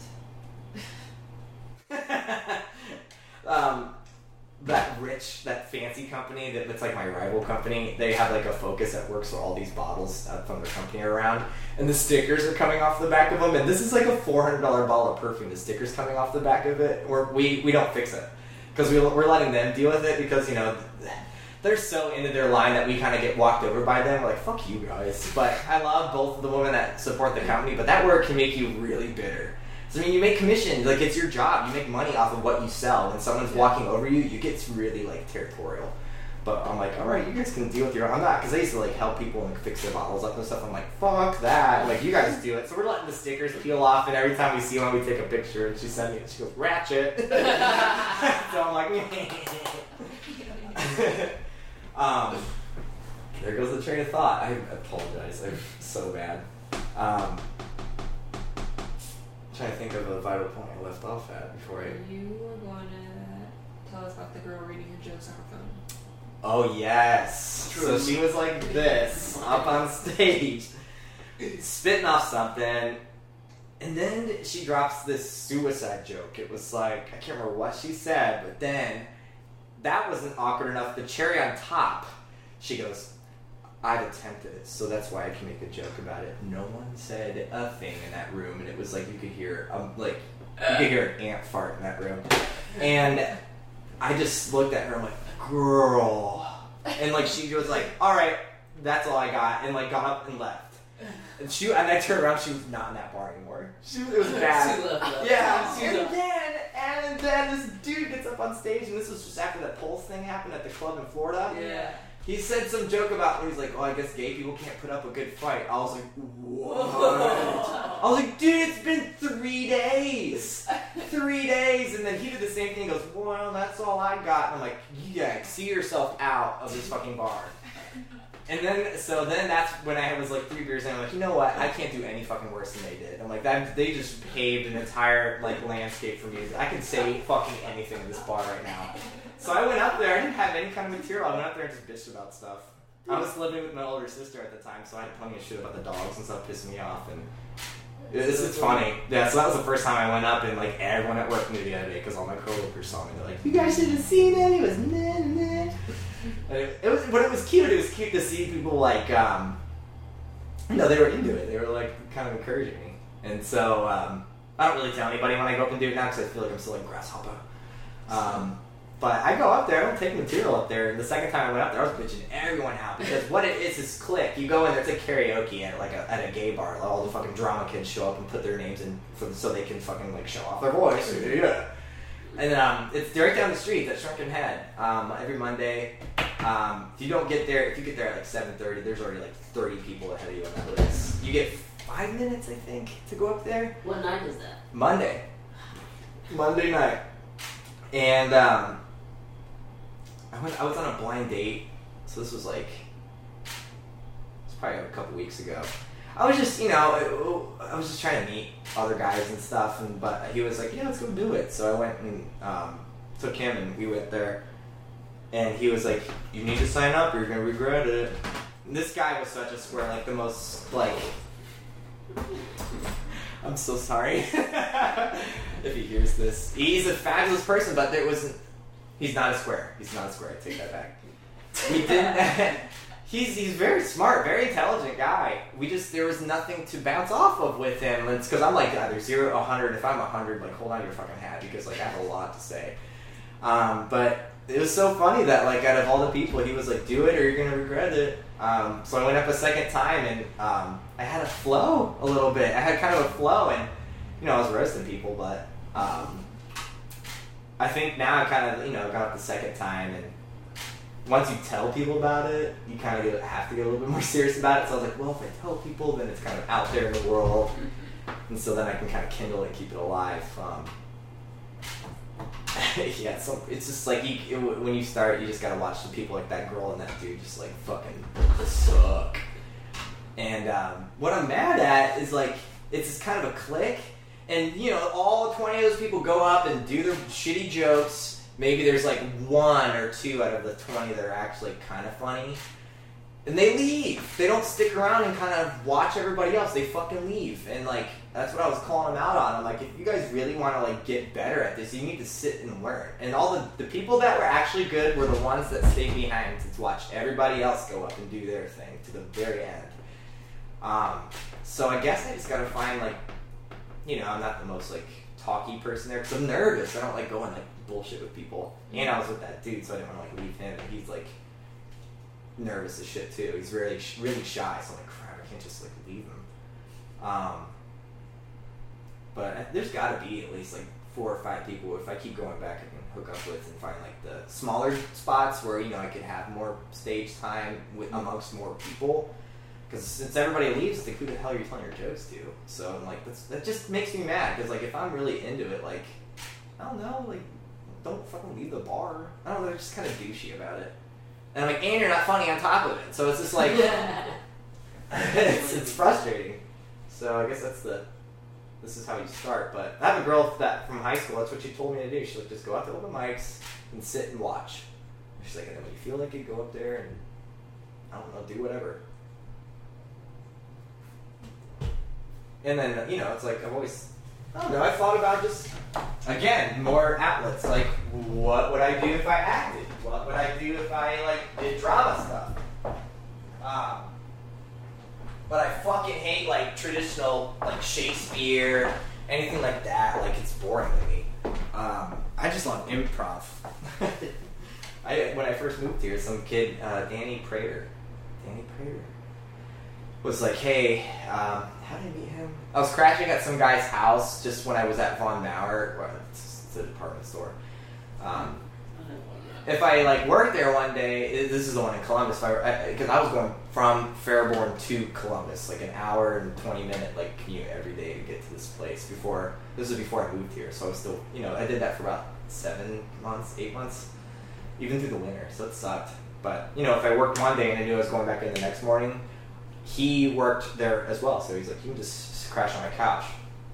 I met Danny one day. He came over and hung out with him, and kind of got to know him, and he was like, yeah, we do like improv stuff, and we do all these shows. I'm like, oh, that's so cool. Like, I've always wanted to try that. He's like, well, we got this gig at elementary school if you want to like come and do it with us. Oh no, you're in elementary school. Yeah. So I was like, hell yeah! And it's called Sketch by Number. It was actually really interesting how they did it. They have these big like panels, and they set them all up, and there's numbers, and the kids get to pick the number, and whatever's on the whatever I guess like scene or skit is on the back of the number, you do it. And so I did that gig. I think I got like $200 out of it. It was cool. It was really cool. All I did was seriously, like, my highlight of that was I just did my fart sound. I did the fart sound, and it was brilliant. It kills. Oh yeah, the fart sound's bad because like if people don't know me and I do it, like it's pretty convincing. So it's like, we'll just be hanging out, like it's pretty good. Like it's a pretty good fart sound. It's like that's like my talent. If I was an X-Men, that's what it'd be. It's my favorite. It's so funny, and I do it at work all the time. Like in this prestige store, the woman will like, they'll get down in the drawers to get something. I'm like, Natasha. Natasha's, you don't do it to Natasha because she's the head of that fancy line, and she's always like, that is so immature, like. That 3. Why, like, she's my arch nemesis at sex, but also it's like, I love her to death, too. She's been doing fragrancing for 15 years. She's got a lot of years on me. So I'm like her, like, kryptonite. Because I'm good, and I'm really passionate about fragrancing, so she hates that. She likes to be top dog. And I'm like, I'm so passionate about it. Lately I've been so bitter, because it's just like, they do so well. I'm like, how do I get that loyalty from people? Like, how do I get people excited about it? So I'm thinking I might just like, start vlogging about fragrances, as boring as it sounds, but like, I can make it exciting if I wanted to. I'm just trying to do, like, get my art, like, people know that I'm not just a fragrance salesman, that I can, I'm not selling you, I'm like sharing what I like with you, I guess. Right. And so I sell Tom Ford and Killian. And I dreamt constantly about repping either one of those lines. Lo and behold, now I have both. I can show both of them now. Killian's way more avant-garde. Tom Ford's very sophisticated, kind of like, it's like you're spraying on your favorite suit or like your best dress. Killian is like, you want to smell sexy, or like this. What is one of his fragrances called? Black Phantom. They're very mysterious. So it's like duality. It's like one side's very like, and the other side's kind of like the poetry of fragrancing. So, like I said, it's like wine. There's so much to it. But that's what I do. I come home and I'm like, who do I want to be? And I spray it on. It's like a persona in a bottle. This is who I am. Yeah, it's cool. It's kind of like you can emphasize what you're feeling too. Especially like if I'm sad, I'll wear something that smells sad, and it's hard to tell people what does that smell like. And I'm like, I don't know, but it just does to me. What's that called? Synesthesia. Oh, that's a good question. I think it's pretty close. If not right. The only it's funny. The only person I've ever heard use that word was Kanye. I was like, oh. Oh no. But yeah, I know. But I'm like, someone said it, and I was like, I know that word, and I was looking into it, and it's when you can cross your senses. So like, even as a kid, I'd have headphones in my car, looking out the window, and like I'd have, what was I listening to? Shit, I was listening to some shit when I was younger. I think Aqua. You remember Aqua? Yeah. I think they made me gay because I had that blast in my ear all the time. And fucking 18s. Oh, that's Barbie Girl. Oh yeah, totally. And that was I think that music made me gay.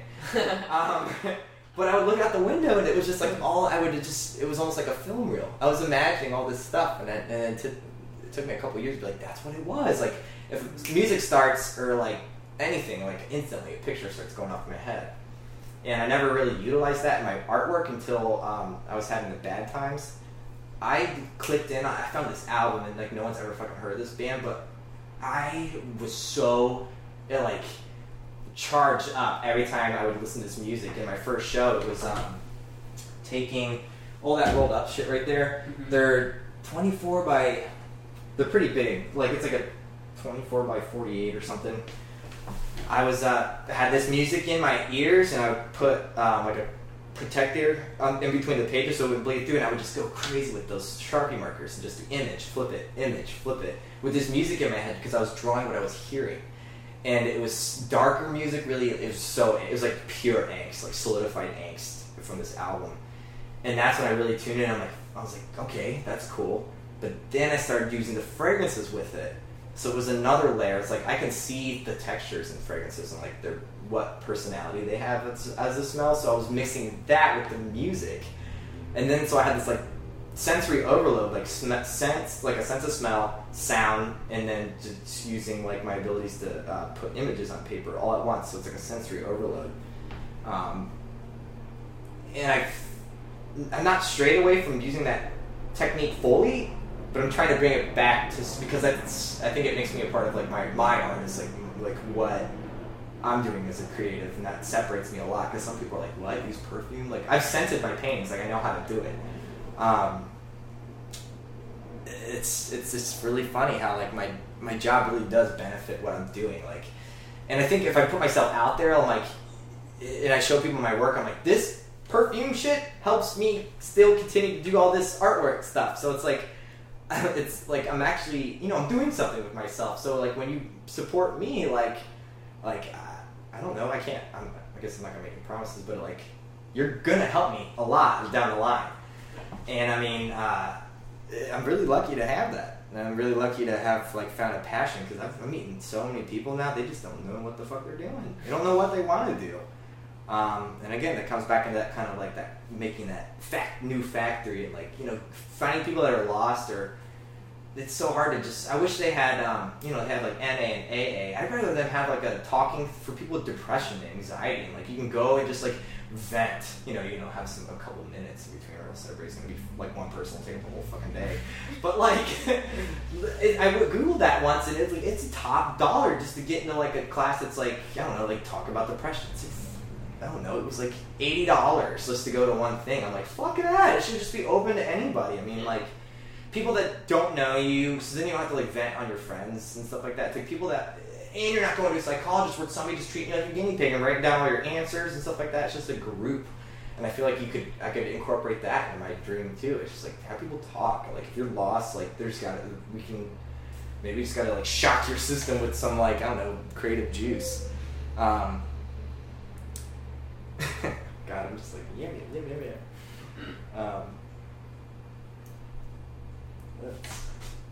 It's Patrick, though. There's a lot to Patrick.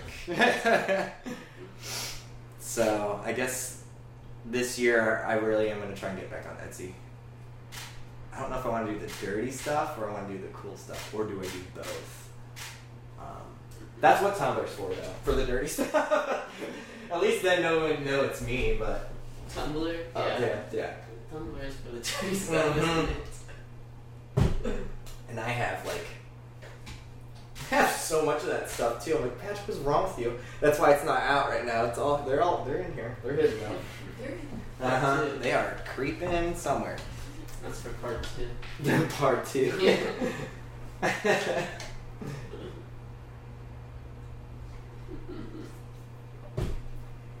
Were there any other like things you needed to? No, it was perfect. Okay. I don't want to like keep you here all day. That's exactly what I wanted. I was like, I can talk forever. A couple hours of you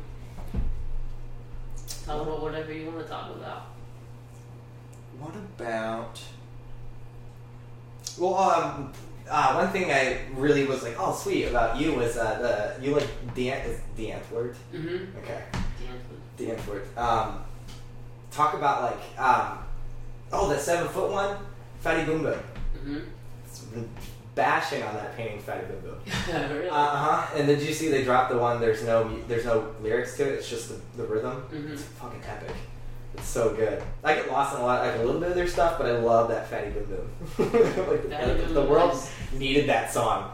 Yeah, they're probably one of my favorite groups ever. Just like Watkin, Tudor Jones, which is Ninja. Mm-hmm. His like transformation is crazy. Like he started off, his first radio song was a direct rip off of Cypress Hill. It was like sounded just like you would not know it was him because it was just Cypress Hill. And then he started doing like this like thing called Max Normal, where like they'd show up in like suits, and like the whole thing was like he ran it like a business. Like it was just weird. And then he did this thing called Constructus Corporation, which was like a couple of the members there, and they made this huge album that was like 16 tracks. It was all this like consecutive story about this thing that's like a ziggurat that was like a space station that left Earth when Earth was destroyed, and like they made they made a novel to go with it. Yeah, I see they do that too. And it was like so good. And then 2000 Max Normal TV came out, which was like him and Yolandi came in. I love her. And for some reason, he just like got this idea to just like start making like really basic, almost bad music. And it's just so much. It's just so fun and funny. And then like 2009, he broke with that single, and it was just Enter the Ninja. Mm-hmm. Just like complete sarcasm almost. Yeah. And like people like bought it, and they're like, "This is awesome." I'm like, we love this. And they're like, some people are in on the joke, some people don't get it, and other people just love it, and it's just so great.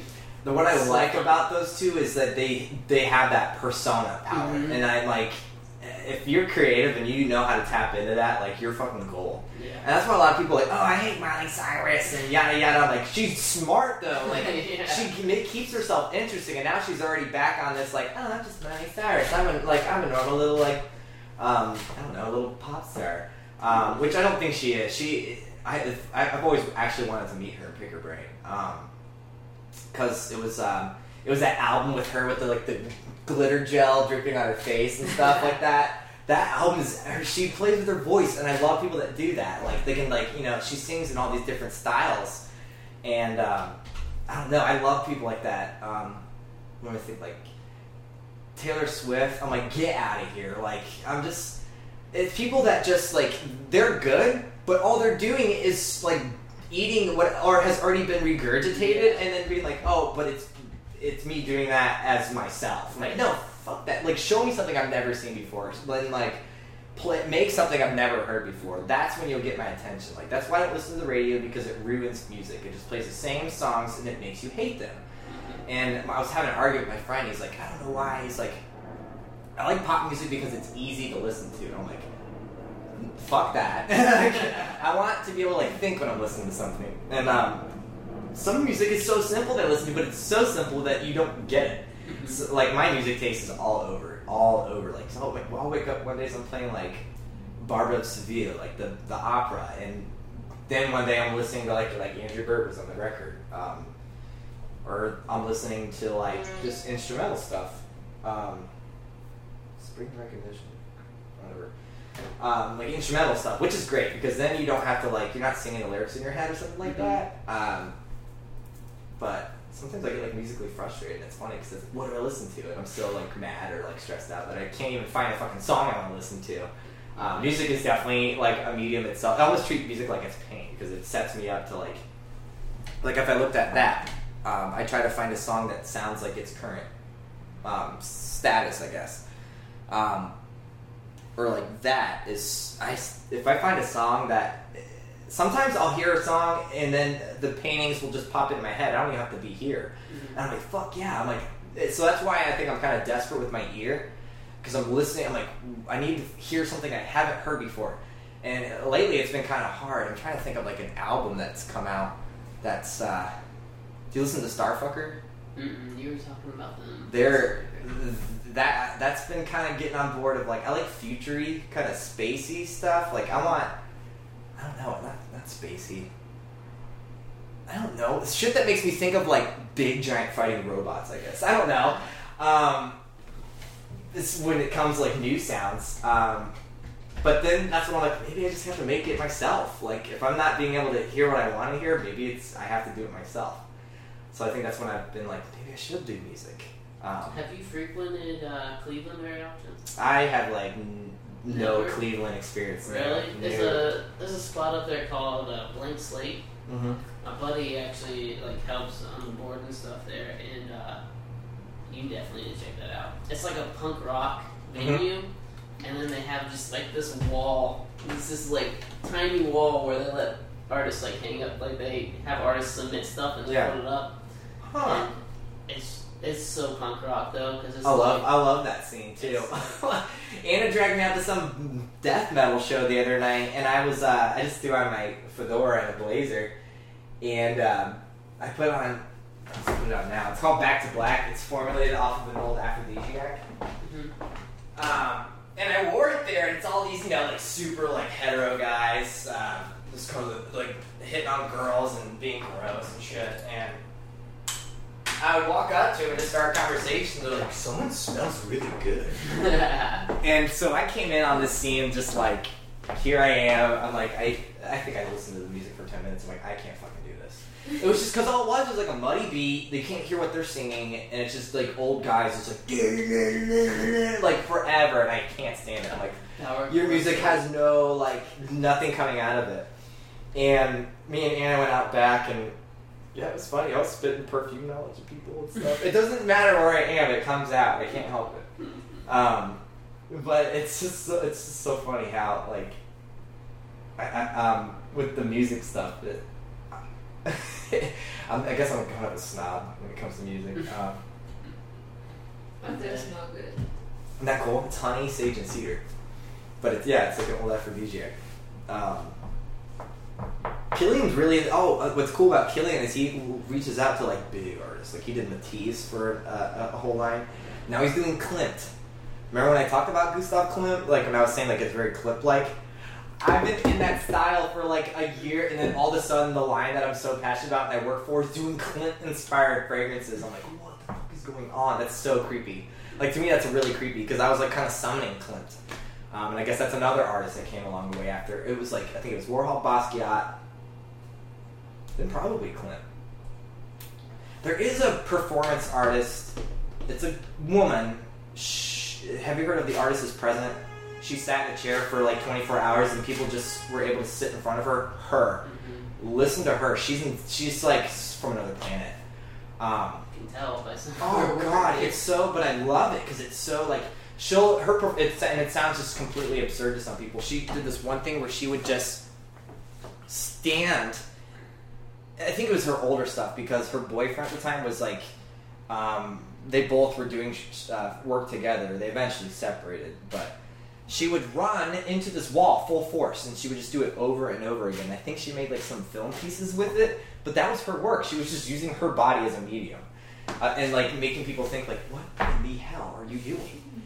But she would make videos of all this stuff, and then I think The Artist Present really got me because like it was just she didn't do anything. She just sat there. She didn't move. She actually had I think she had people like when she used the restroom, they had to like there's a hole in the chair. Like that's how like into it she was. She didn't move. And that's like physically exhausting to sit there all day. And like people would wait in these huge lines just to sit in front of her. And I'm like, that is the realest shit ever. And it was called The Artist is Present. And it was like people would stare at her and just start crying because it was like, if you even just watch any of her interviews, she has this presence that's just like you can feel it through a TV or a phone. And it was just like watching people bask in this like aura of hers and just like they don't like things would just like surface inside of them. And some people would just cry. It was so crazy. I'm like.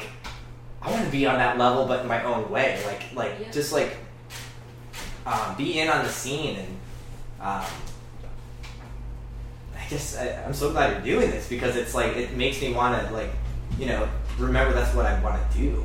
Right. And like some days I get caught up in the clock in clock out working thing all day. I'm like this job runs my life. Like if I didn't have this job, I wouldn't have this place, and so I'm trying to find a life balance, but it's really hard because I mean like.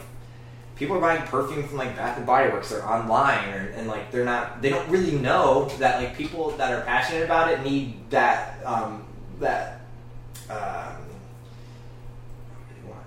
business. Like if you're in that market to find that kind of thing, like find people in department stores or like maybe that's why I need to get online so people can come to me for that. Because it is a dying art, and it's kind of sad, but it's just like some people just it's not important. And it, to me, and honestly, like it's kind of not. With everything going around the world right now, like why is perfume that important? But I think it's this. Do you have a smell? Like if like a smell you can, like if either one of your parents wore a perfume, you can smell it instantly. It reminds you of them. Mm-hmm. I think this is when I kind of tuned in on like what do I love about fragrance. It was because when I first started at that Von Mar. I wasn't even doing perfume. I was putting makeup on people, and I hated it. Because it's like, people are like, I want to look like this. And it's like, every face is different, every skin's different. Like, some people have, like, heavier eyelids or whatever. And I was just so frustrated, because so I had to bullshit my way through it. I'm sorry to anybody who put makeup on, because I had no idea what I was doing. And I would just say, oh, it looks great. And they're like, here's $120 for makeup. But, I stepped out of my comfort zone and was going over into the fragrance department, and I'm like, this is really fun. And I was memorizing these perfumes. Like, I could smell it once, and then someone could just mention it, and I'm already smelling it in my head. And I found this one. It's called Chloe. And I was like, Mom, I found this perfume. I think you're going to love it. It reminds me of you for some reason. And she's like, I wore that when you were, like, 5. And, like, I wore that for years. And I was like, that's so weird. I didn't even know she wore that. And I knew exactly what smell she had. So... believe it or not, like, if you go on, like, say, vacation, you take a fragrance with you, maybe something amazing will happen. But it depends on, like, how much impact that adventure or whatever, or, like, that chapter in your life has on you. If you put a fragrance with that, it's like when you're in a video game and you do a save point. Like, a save game thing. You remember, like, even there's fragrances in that cabinet where I can put it on, but it takes me back 3 years, and I feel everything, like, that stress, or even if it was just, like, I was still kind of carefree, like, it brings that back to me. And so I do have fragrances for that, but then I have fragrances for times I'm like, if it's something you've never smelled before, that's when, like, a persona will come up. I'm like, who is this in this bottle? Like, why do I feel weird when I put this on?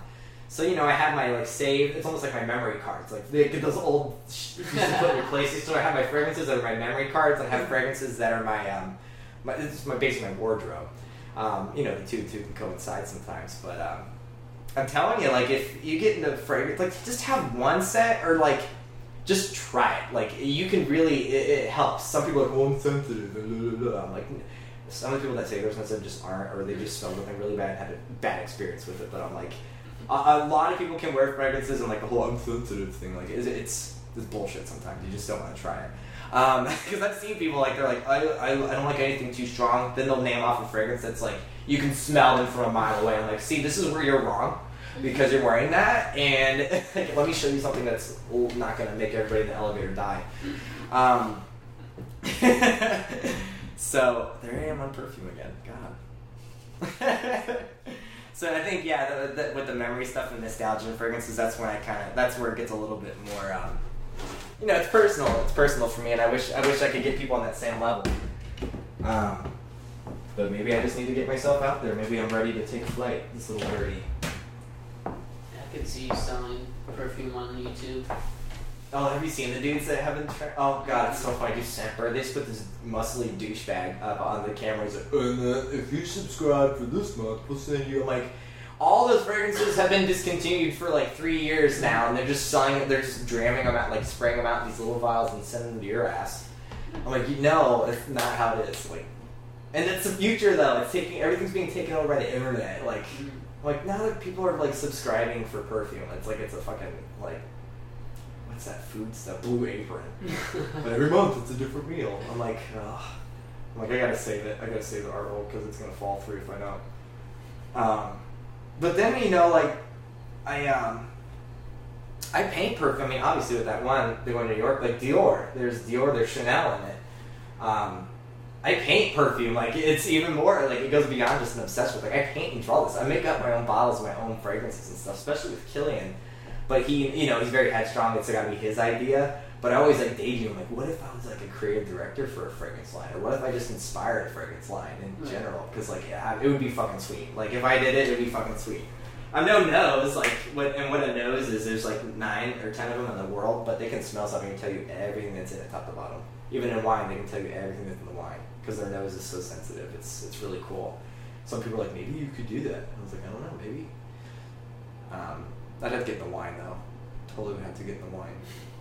I don't really like wine that much. But that would be so fun, too, is to, like... But I think that's just what it comes with being an artist, is you can inspire people. So then I'm like, if I am just an artist, then I already, like, people will come to me for stuff that I already want to do. Like, but I have to put it out there. And, that's... Some people put themselves out there, and that's... I'm not hating on anyone around here, but they put themselves out there. Maybe that's kind of, what's that called? what do they call that? Not a consultation prize? No, I don't think that's it. When you, some people are creative, but it's not like a wow, but they're productive and they get their stuff out there. But then you have people like, people that are really, really good, but they don't put themselves out there, but still their work destroys this other person that's really productive. That's kind of how I've always felt. That's the direction I'm going now. Like, you have all this cool, really awesome work, but you are not putting yourself out there, and you're letting all these other people like, oh, here, I painted a fairy. I'm like, I don't fucking care. Like, I've seen that. Show me something I've never seen before. Like, again, I think I'm just as picky with art as I am with music. Some people could like put their butt cheeks on a canvas and just, I would love it. I would probably love it. And it's always hit or miss. I always think it's like, I like the process, or like, how did you do that? And like, people will go to the galleries. When I went to the Warhol thing, I didn't give a shit about it. I went right to the video. I was like, who was he? Like, I want to hear what he was and what he did. I was in that room forever. There's a whole media room. You can just sit there and listen to him. Yeah, I love that. Yeah. Come on, come back, Patrick, come back. So like around here, people do really well and they're productive and they're in that art community, but it's the same thing every time. Same thing every time. I'm like, why are you changing like what you're doing? It's like they're a one-trick pony. And I think it's because, maybe they, okay, I did this right, this is what I need to do. And so, like, I'm making money off of this. So then I think of that, but also I'm like, I would go crazy if I was painting the same thing every time. And I'll bitch at some people. I'm like, do something else. I'm tired of seeing this. It's so, you're doing it too much. Yeah, they're like one-trick ponies. That's one of the reasons I got out of photography was everyone wants the same images. Mm-hmm. It's like they want to pay you for the same stuff. They want to look through Pinterest and find shots and they want to recreate that Fuck shot. that and I'm stuff. like, I don't want to do that. Like, there's no part of me that ever wants to take photos of your senior leaning against the brick wall. the fence. Yeah, there's no part of me. What's the other one they do? Like when they're like thing. I'm like, get out of here. I'm like, just put your chin on here. First your chin like this. Yeah. No, I totally feel that. It's like it's not gonna happen. But that I think there's two girls that they crack me up, and B, they're always doing different stuff. That's where I got it's basically like a Claire Smith. She's a mixed media artist. She does sculpture too. She's great with doing installations and rooms and stuff. So she's really good friends with Dana. And Dana, where did I put? That's shitty. Dana, where'd I put you? Where'd I put you, girl? Her artwork is cool because it's like, oh, that's concerning. I don't remember where I put that. Her artwork's cool because it's like she makes all these little pieces. And really like meticulous stuff. Like she'll like, they're almost like atoms, like it's particles, I guess, but like I don't know, but a party. So there's like all these vibrant colors and stuff, and she does Sculpey. She makes all these little bits and she puts them into like a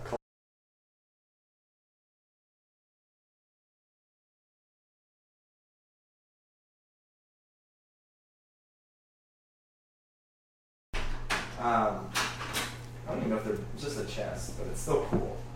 The hand, I did the hand. That's cool. It's always very simple. The face is like really chaotic though. I love it. And then it's funny because that same kind of face is in that one with the mouth going all over the place. And then I think, like, am I doing the same thing all the time? Am I doing the same thing over and over again too? Because with all the crazy chaos, but it's like each piece is kind of different. But yeah, I'm there. I'm like, I'm done. I'm over it. I don't want to do this anymore. I want to try something simpler, easier for the eye. But I think I haven't bought like any new canvases. Mine is one over there, but I'm like, I need to finish these. I can't buy any more canvases or take on any kind of materials. Sorry. But even like my friend printed off that one in my bedroom. Because at his work, he had a huge printer. I'm like, shit, I would love to sell them just like that. And he like, just tape them up on the wall like I did. Who needs a frame? Yeah, framing is. Oh God, it sure is. Like, but my friend Larry, he just goes to IKEA and gets canvases from them and puts his stuff in there. Where's White?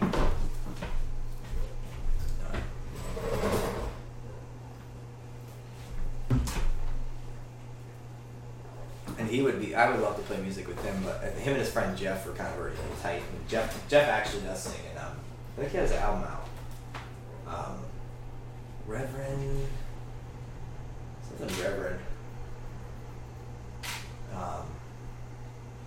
I don't know. That's when it's kind of those clicks, like you're not getting in, like like you're an acquaintance, but you're not like a friend.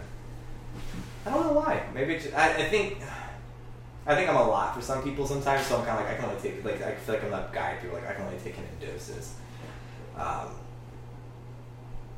But then I can be the actual opposite, and then I don't want to be around anybody. So it's like I need to stop acting like that and just like I don't know, push myself to not be so mopey. But that's a struggle with like being creative, is because that's what fuels you. So then it's like you can't neglect those feelings, but you have to know how to focus them, or it's just gonna come right back into you, and then you're just like you're immobile, and then you're just like I don't know what to do with myself. So like on this, it's gonna be super weird to like hear my voice, or or even like see myself too. It's gonna be super weird, but I think that's kind of cool because then it's like you capture that, and then it's like you're outside. It's like okay, I did this, and you're like, it's like you're seeing it solidified, like it's in front of you, like it's real now. Which is I think a lot of people need that sometimes, especially like there's some artists that I know they're so good, but they're so hard on themselves. But then I kind of see myself in them. But it's like at least you're doing it. Like not a lot of people do this anymore. Like and a lot of people don't want to do it anymore. Or like a lot of artists I see now, they're just like they're on their Wacom tablets. I'm like, you have infinite like possibilities to erase whatever mistake you make. I'm like, there's no mistakes. And then like they won't draw, they won't paint. They'll just go to digital, which is funny. I'm like, well, I was like, I can do that too, but still, like I think like you got to go back to the real stuff. Like you got to go back to getting your hands dirty, and you know they can make great animation and stuff like that. But I'm like, what else can you do? Like, and that's why I'm so interested in other artists. I'm like, what else do you do? Like, who are you? There's so many people out there. Some people don't even know they have it. I'm trying to think of anyone that I haven't. My first thing is to get someone sparked and like watch them go off. I don't think I've done that yet. But that's why I keep doing. Like when I went and taught Haley, the little kids, I'm like, well, that's an early age. They'll remember that. They'll remember I was there and hanging out with them, being goofball and stuff. So maybe I don't know, because I had some really crazy art teachers. I don't forget them. Right. So I felt like a stoned Mary Poppins, but in a Bob Ross kind of aspect, like flying around people's houses and teaching them how to paint. And a gentle approach, I guess. You don't see that anymore, because how I learned how to draw, it was called Pappyland. Pappyland, yeah. It was an old dude, and every episode they would have like it was like Sesame Street, but he would teach you how to draw anything. He'd be like, all right, so we're gonna draw this octopus today. You want us to? Ew, I can't show you that. It's super gross.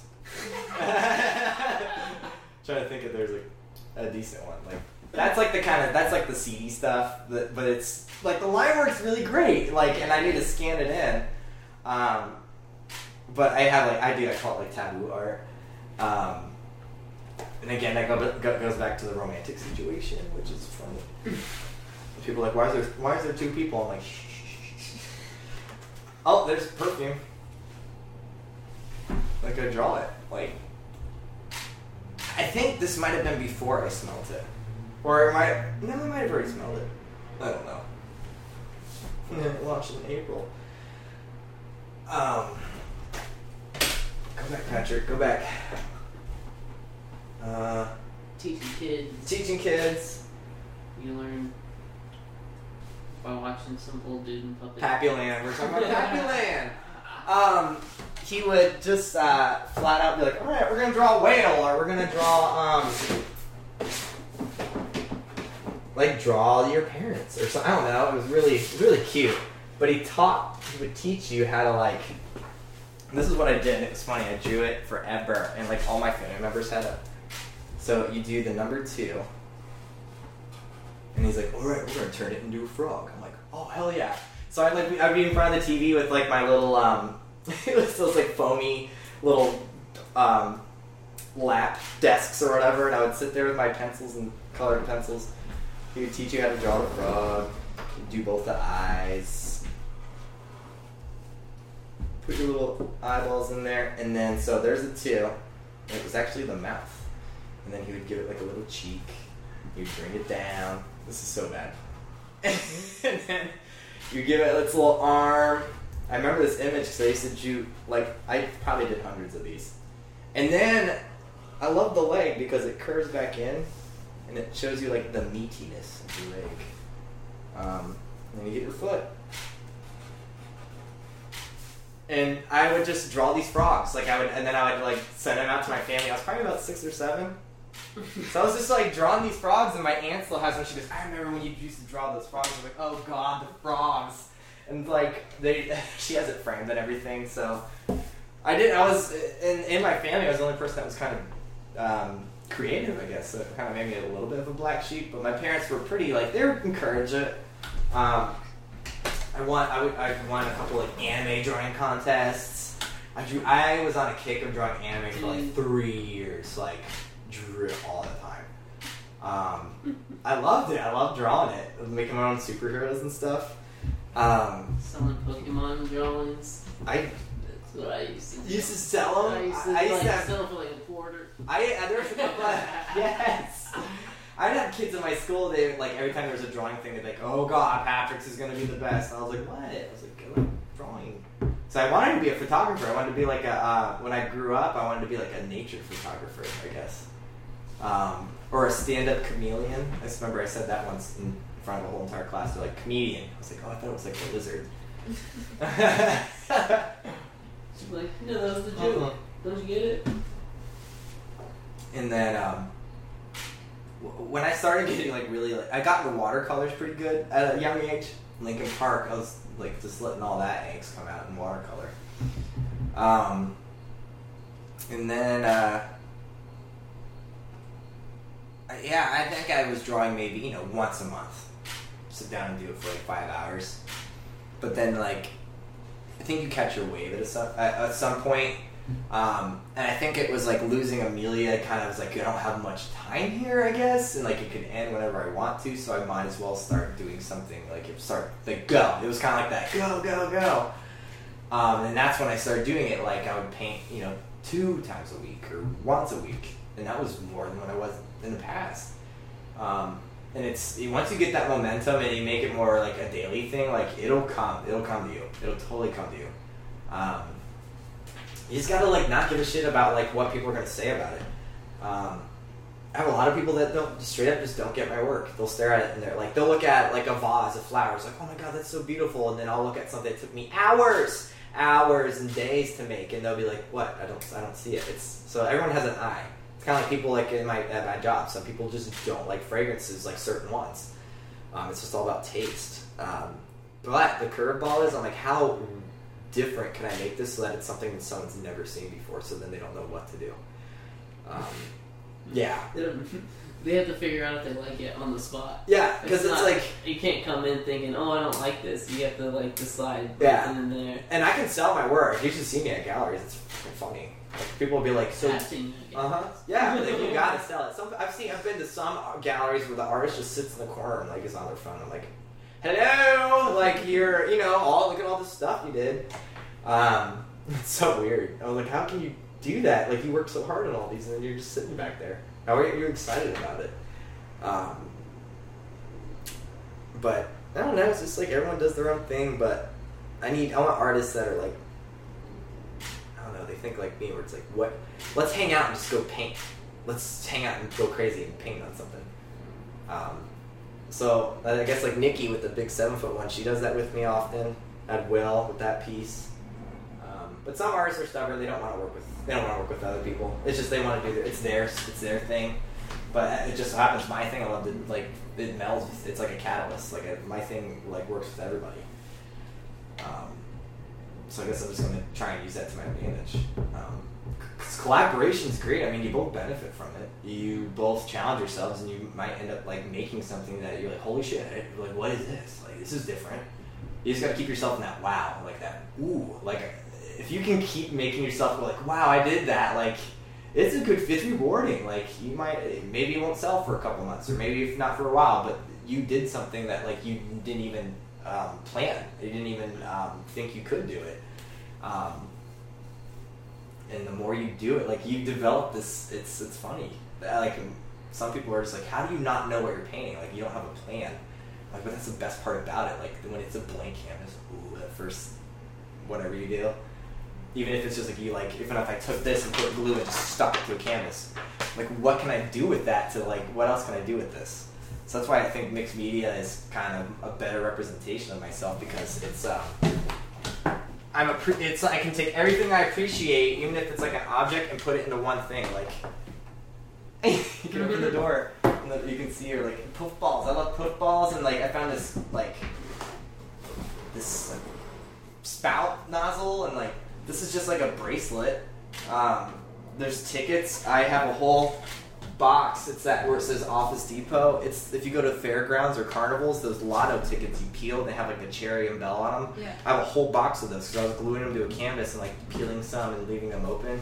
And people looked at me like some freak at that fair, because like, why is this kid on the ground picking up tickets and putting them in a box? But I was obsessed with them because I love the little cherries and like all the little illustrations on them. Thank God, like my level of collecting stuff is at still a pretty small level, because it's just like that brown box of like, it's found art, it's found objects. That can get a little chaotic. Because when I had my truck, I could put everything in the back. So like if I found like a frame or something, I'm like, ooh, I love that, I could put it in my truck. Now I don't have that truck anymore, so I think that's a good thing. Isn't that funny? Oh, and Andrew Clark gave me this bracelet. It says God likes me, and I used to wear it to my NA stuff before I fell out of it, because I was like, I have nothing to relate to with this wristband, but I'm gonna wear it. People would always be like, why do you have that on it? Like, that's weird for you. I'm like, I don't know. It's just kind of like, it's like putting out your comfort zone and like thinking. I think that's why I'm so scatterbrained, because I'm always just like. I think I'm like constantly out of my comfort zone when it comes to painting. And like, but it's cool because it exposes me, and then I can just go off that energy, I guess. This looks like a big piece of corn. Big old piece of corn.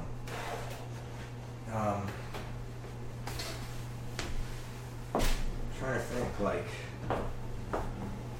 my next stuff, I want to get even crazier, like, but use my friends all together, because I have one friend that does crochet. I'm like, can you crochet just a big square, and we can use that as a canvas? Like, we can put something on the knitting to make it hard. And she's like, oh my god, that'd be a really good idea. And then I could use my friend Josh. I'm like, do you have any patches you're not using, like shitty ones you messed up? How cool would that be to have like a whole knit canvas and like just like patches woven into it? And then I could use my like lotto tickets and stuff. Like, that's why I love just things. I think that I would have a little bit more. I think I could, release all this confusion in that kind of a style, because when you're just painting, you're like tired of putting lines down. Like I don't even want to make the next color. With that, you're just like, whoop, stick it, and you're good. Like, find shit. I find shit all the time. I was always really bad at that.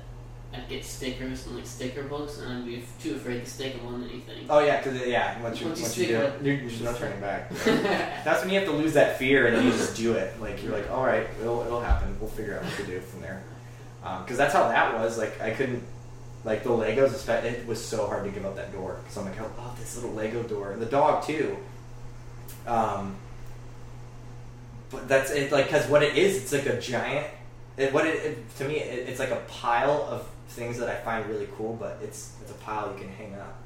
That's not the best. I think that's the best way to approach mixed media. Is think of it as a pile, and you're presenting it like it's like a mound of things you like. It's just it's just a ladder. It's like a vertical pile of crap. Well, not really crap. But see, the door looks really cool shut too. But you open it up, there's that bitch in that dress. Oh. And then, like, even with these little sculptures and stuff, like, I want to do something to it so good, like, so much, like, so badly, but it's so cool just by itself. But I'm like, well, I don't want to scathe it forever, because like with those, there was a technique I was doing on it that was really cool. I was putting paint on the face and letting it dry. Oh, did you catch this part? That's the old medication I used to take. That's what made me crazy. So she actually has a lot more depth than meets the eye. Looking cat. You could take the paint and like cut it and peel it off, and you could leave these really cool marks like on her face and stuff. Like, but it was. I love it. And then you'll see, I'll put the circle and stuff on shit, and people are like, what's that? Like, it's not culty, but it's like, it's just me. That's like my symbol. Like, and it's, the cool thing about moving here, when I came in, the girl was really quiet, showed me around, and we were out in the back porch, it's not really a porch, it's like a collapsing massacre back there. She looked at my chest, she's like, you have a circle, I like that, what is that? And I was just telling her, I was like, it's just the first tattoo I got. It's kind of symbolized like what I was going through, and my thoughts on everything. And she's like, oh, I have 2 of them. And she had 2 circles on her shoulders right here. And then Lindsay lives right across from there. She was looking at, she has a triangle, but she's a totally different person than me. So it's really cool. I'm seeing all these simple I've seen circles on people too, and it's just so weird how when I was training at work, and me and this girl just sat next to each other. It's the first time I was at Nordstrom. Got along really well with her, and she was just like, so where are you from? I was like, oh, I'm from Fairborn, Ohio. It's kind of like Yellow Springs. She's like, oh shit. She's like, I've been living in Yellow Springs for 10 years. I'm like, no way. And one day she saw this, and she was like, no way. And she rolled up her arm. She has a circle right here. It's so cool. Like, shit like that blows my mind. So the circle I do, I put it in a lot of stuff. It shows up a lot. But then, I mean, if you're making all this stuff, why not like represent yourself? It's kind of cool. I'm trying to think where it is. It's hidden now, but it'll probably come back in a couple pieces. That's like my minimalist inside of me, though. Like I'm simple like that, but right now it doesn't really even seem like that. But I'm pretty simple person, I think.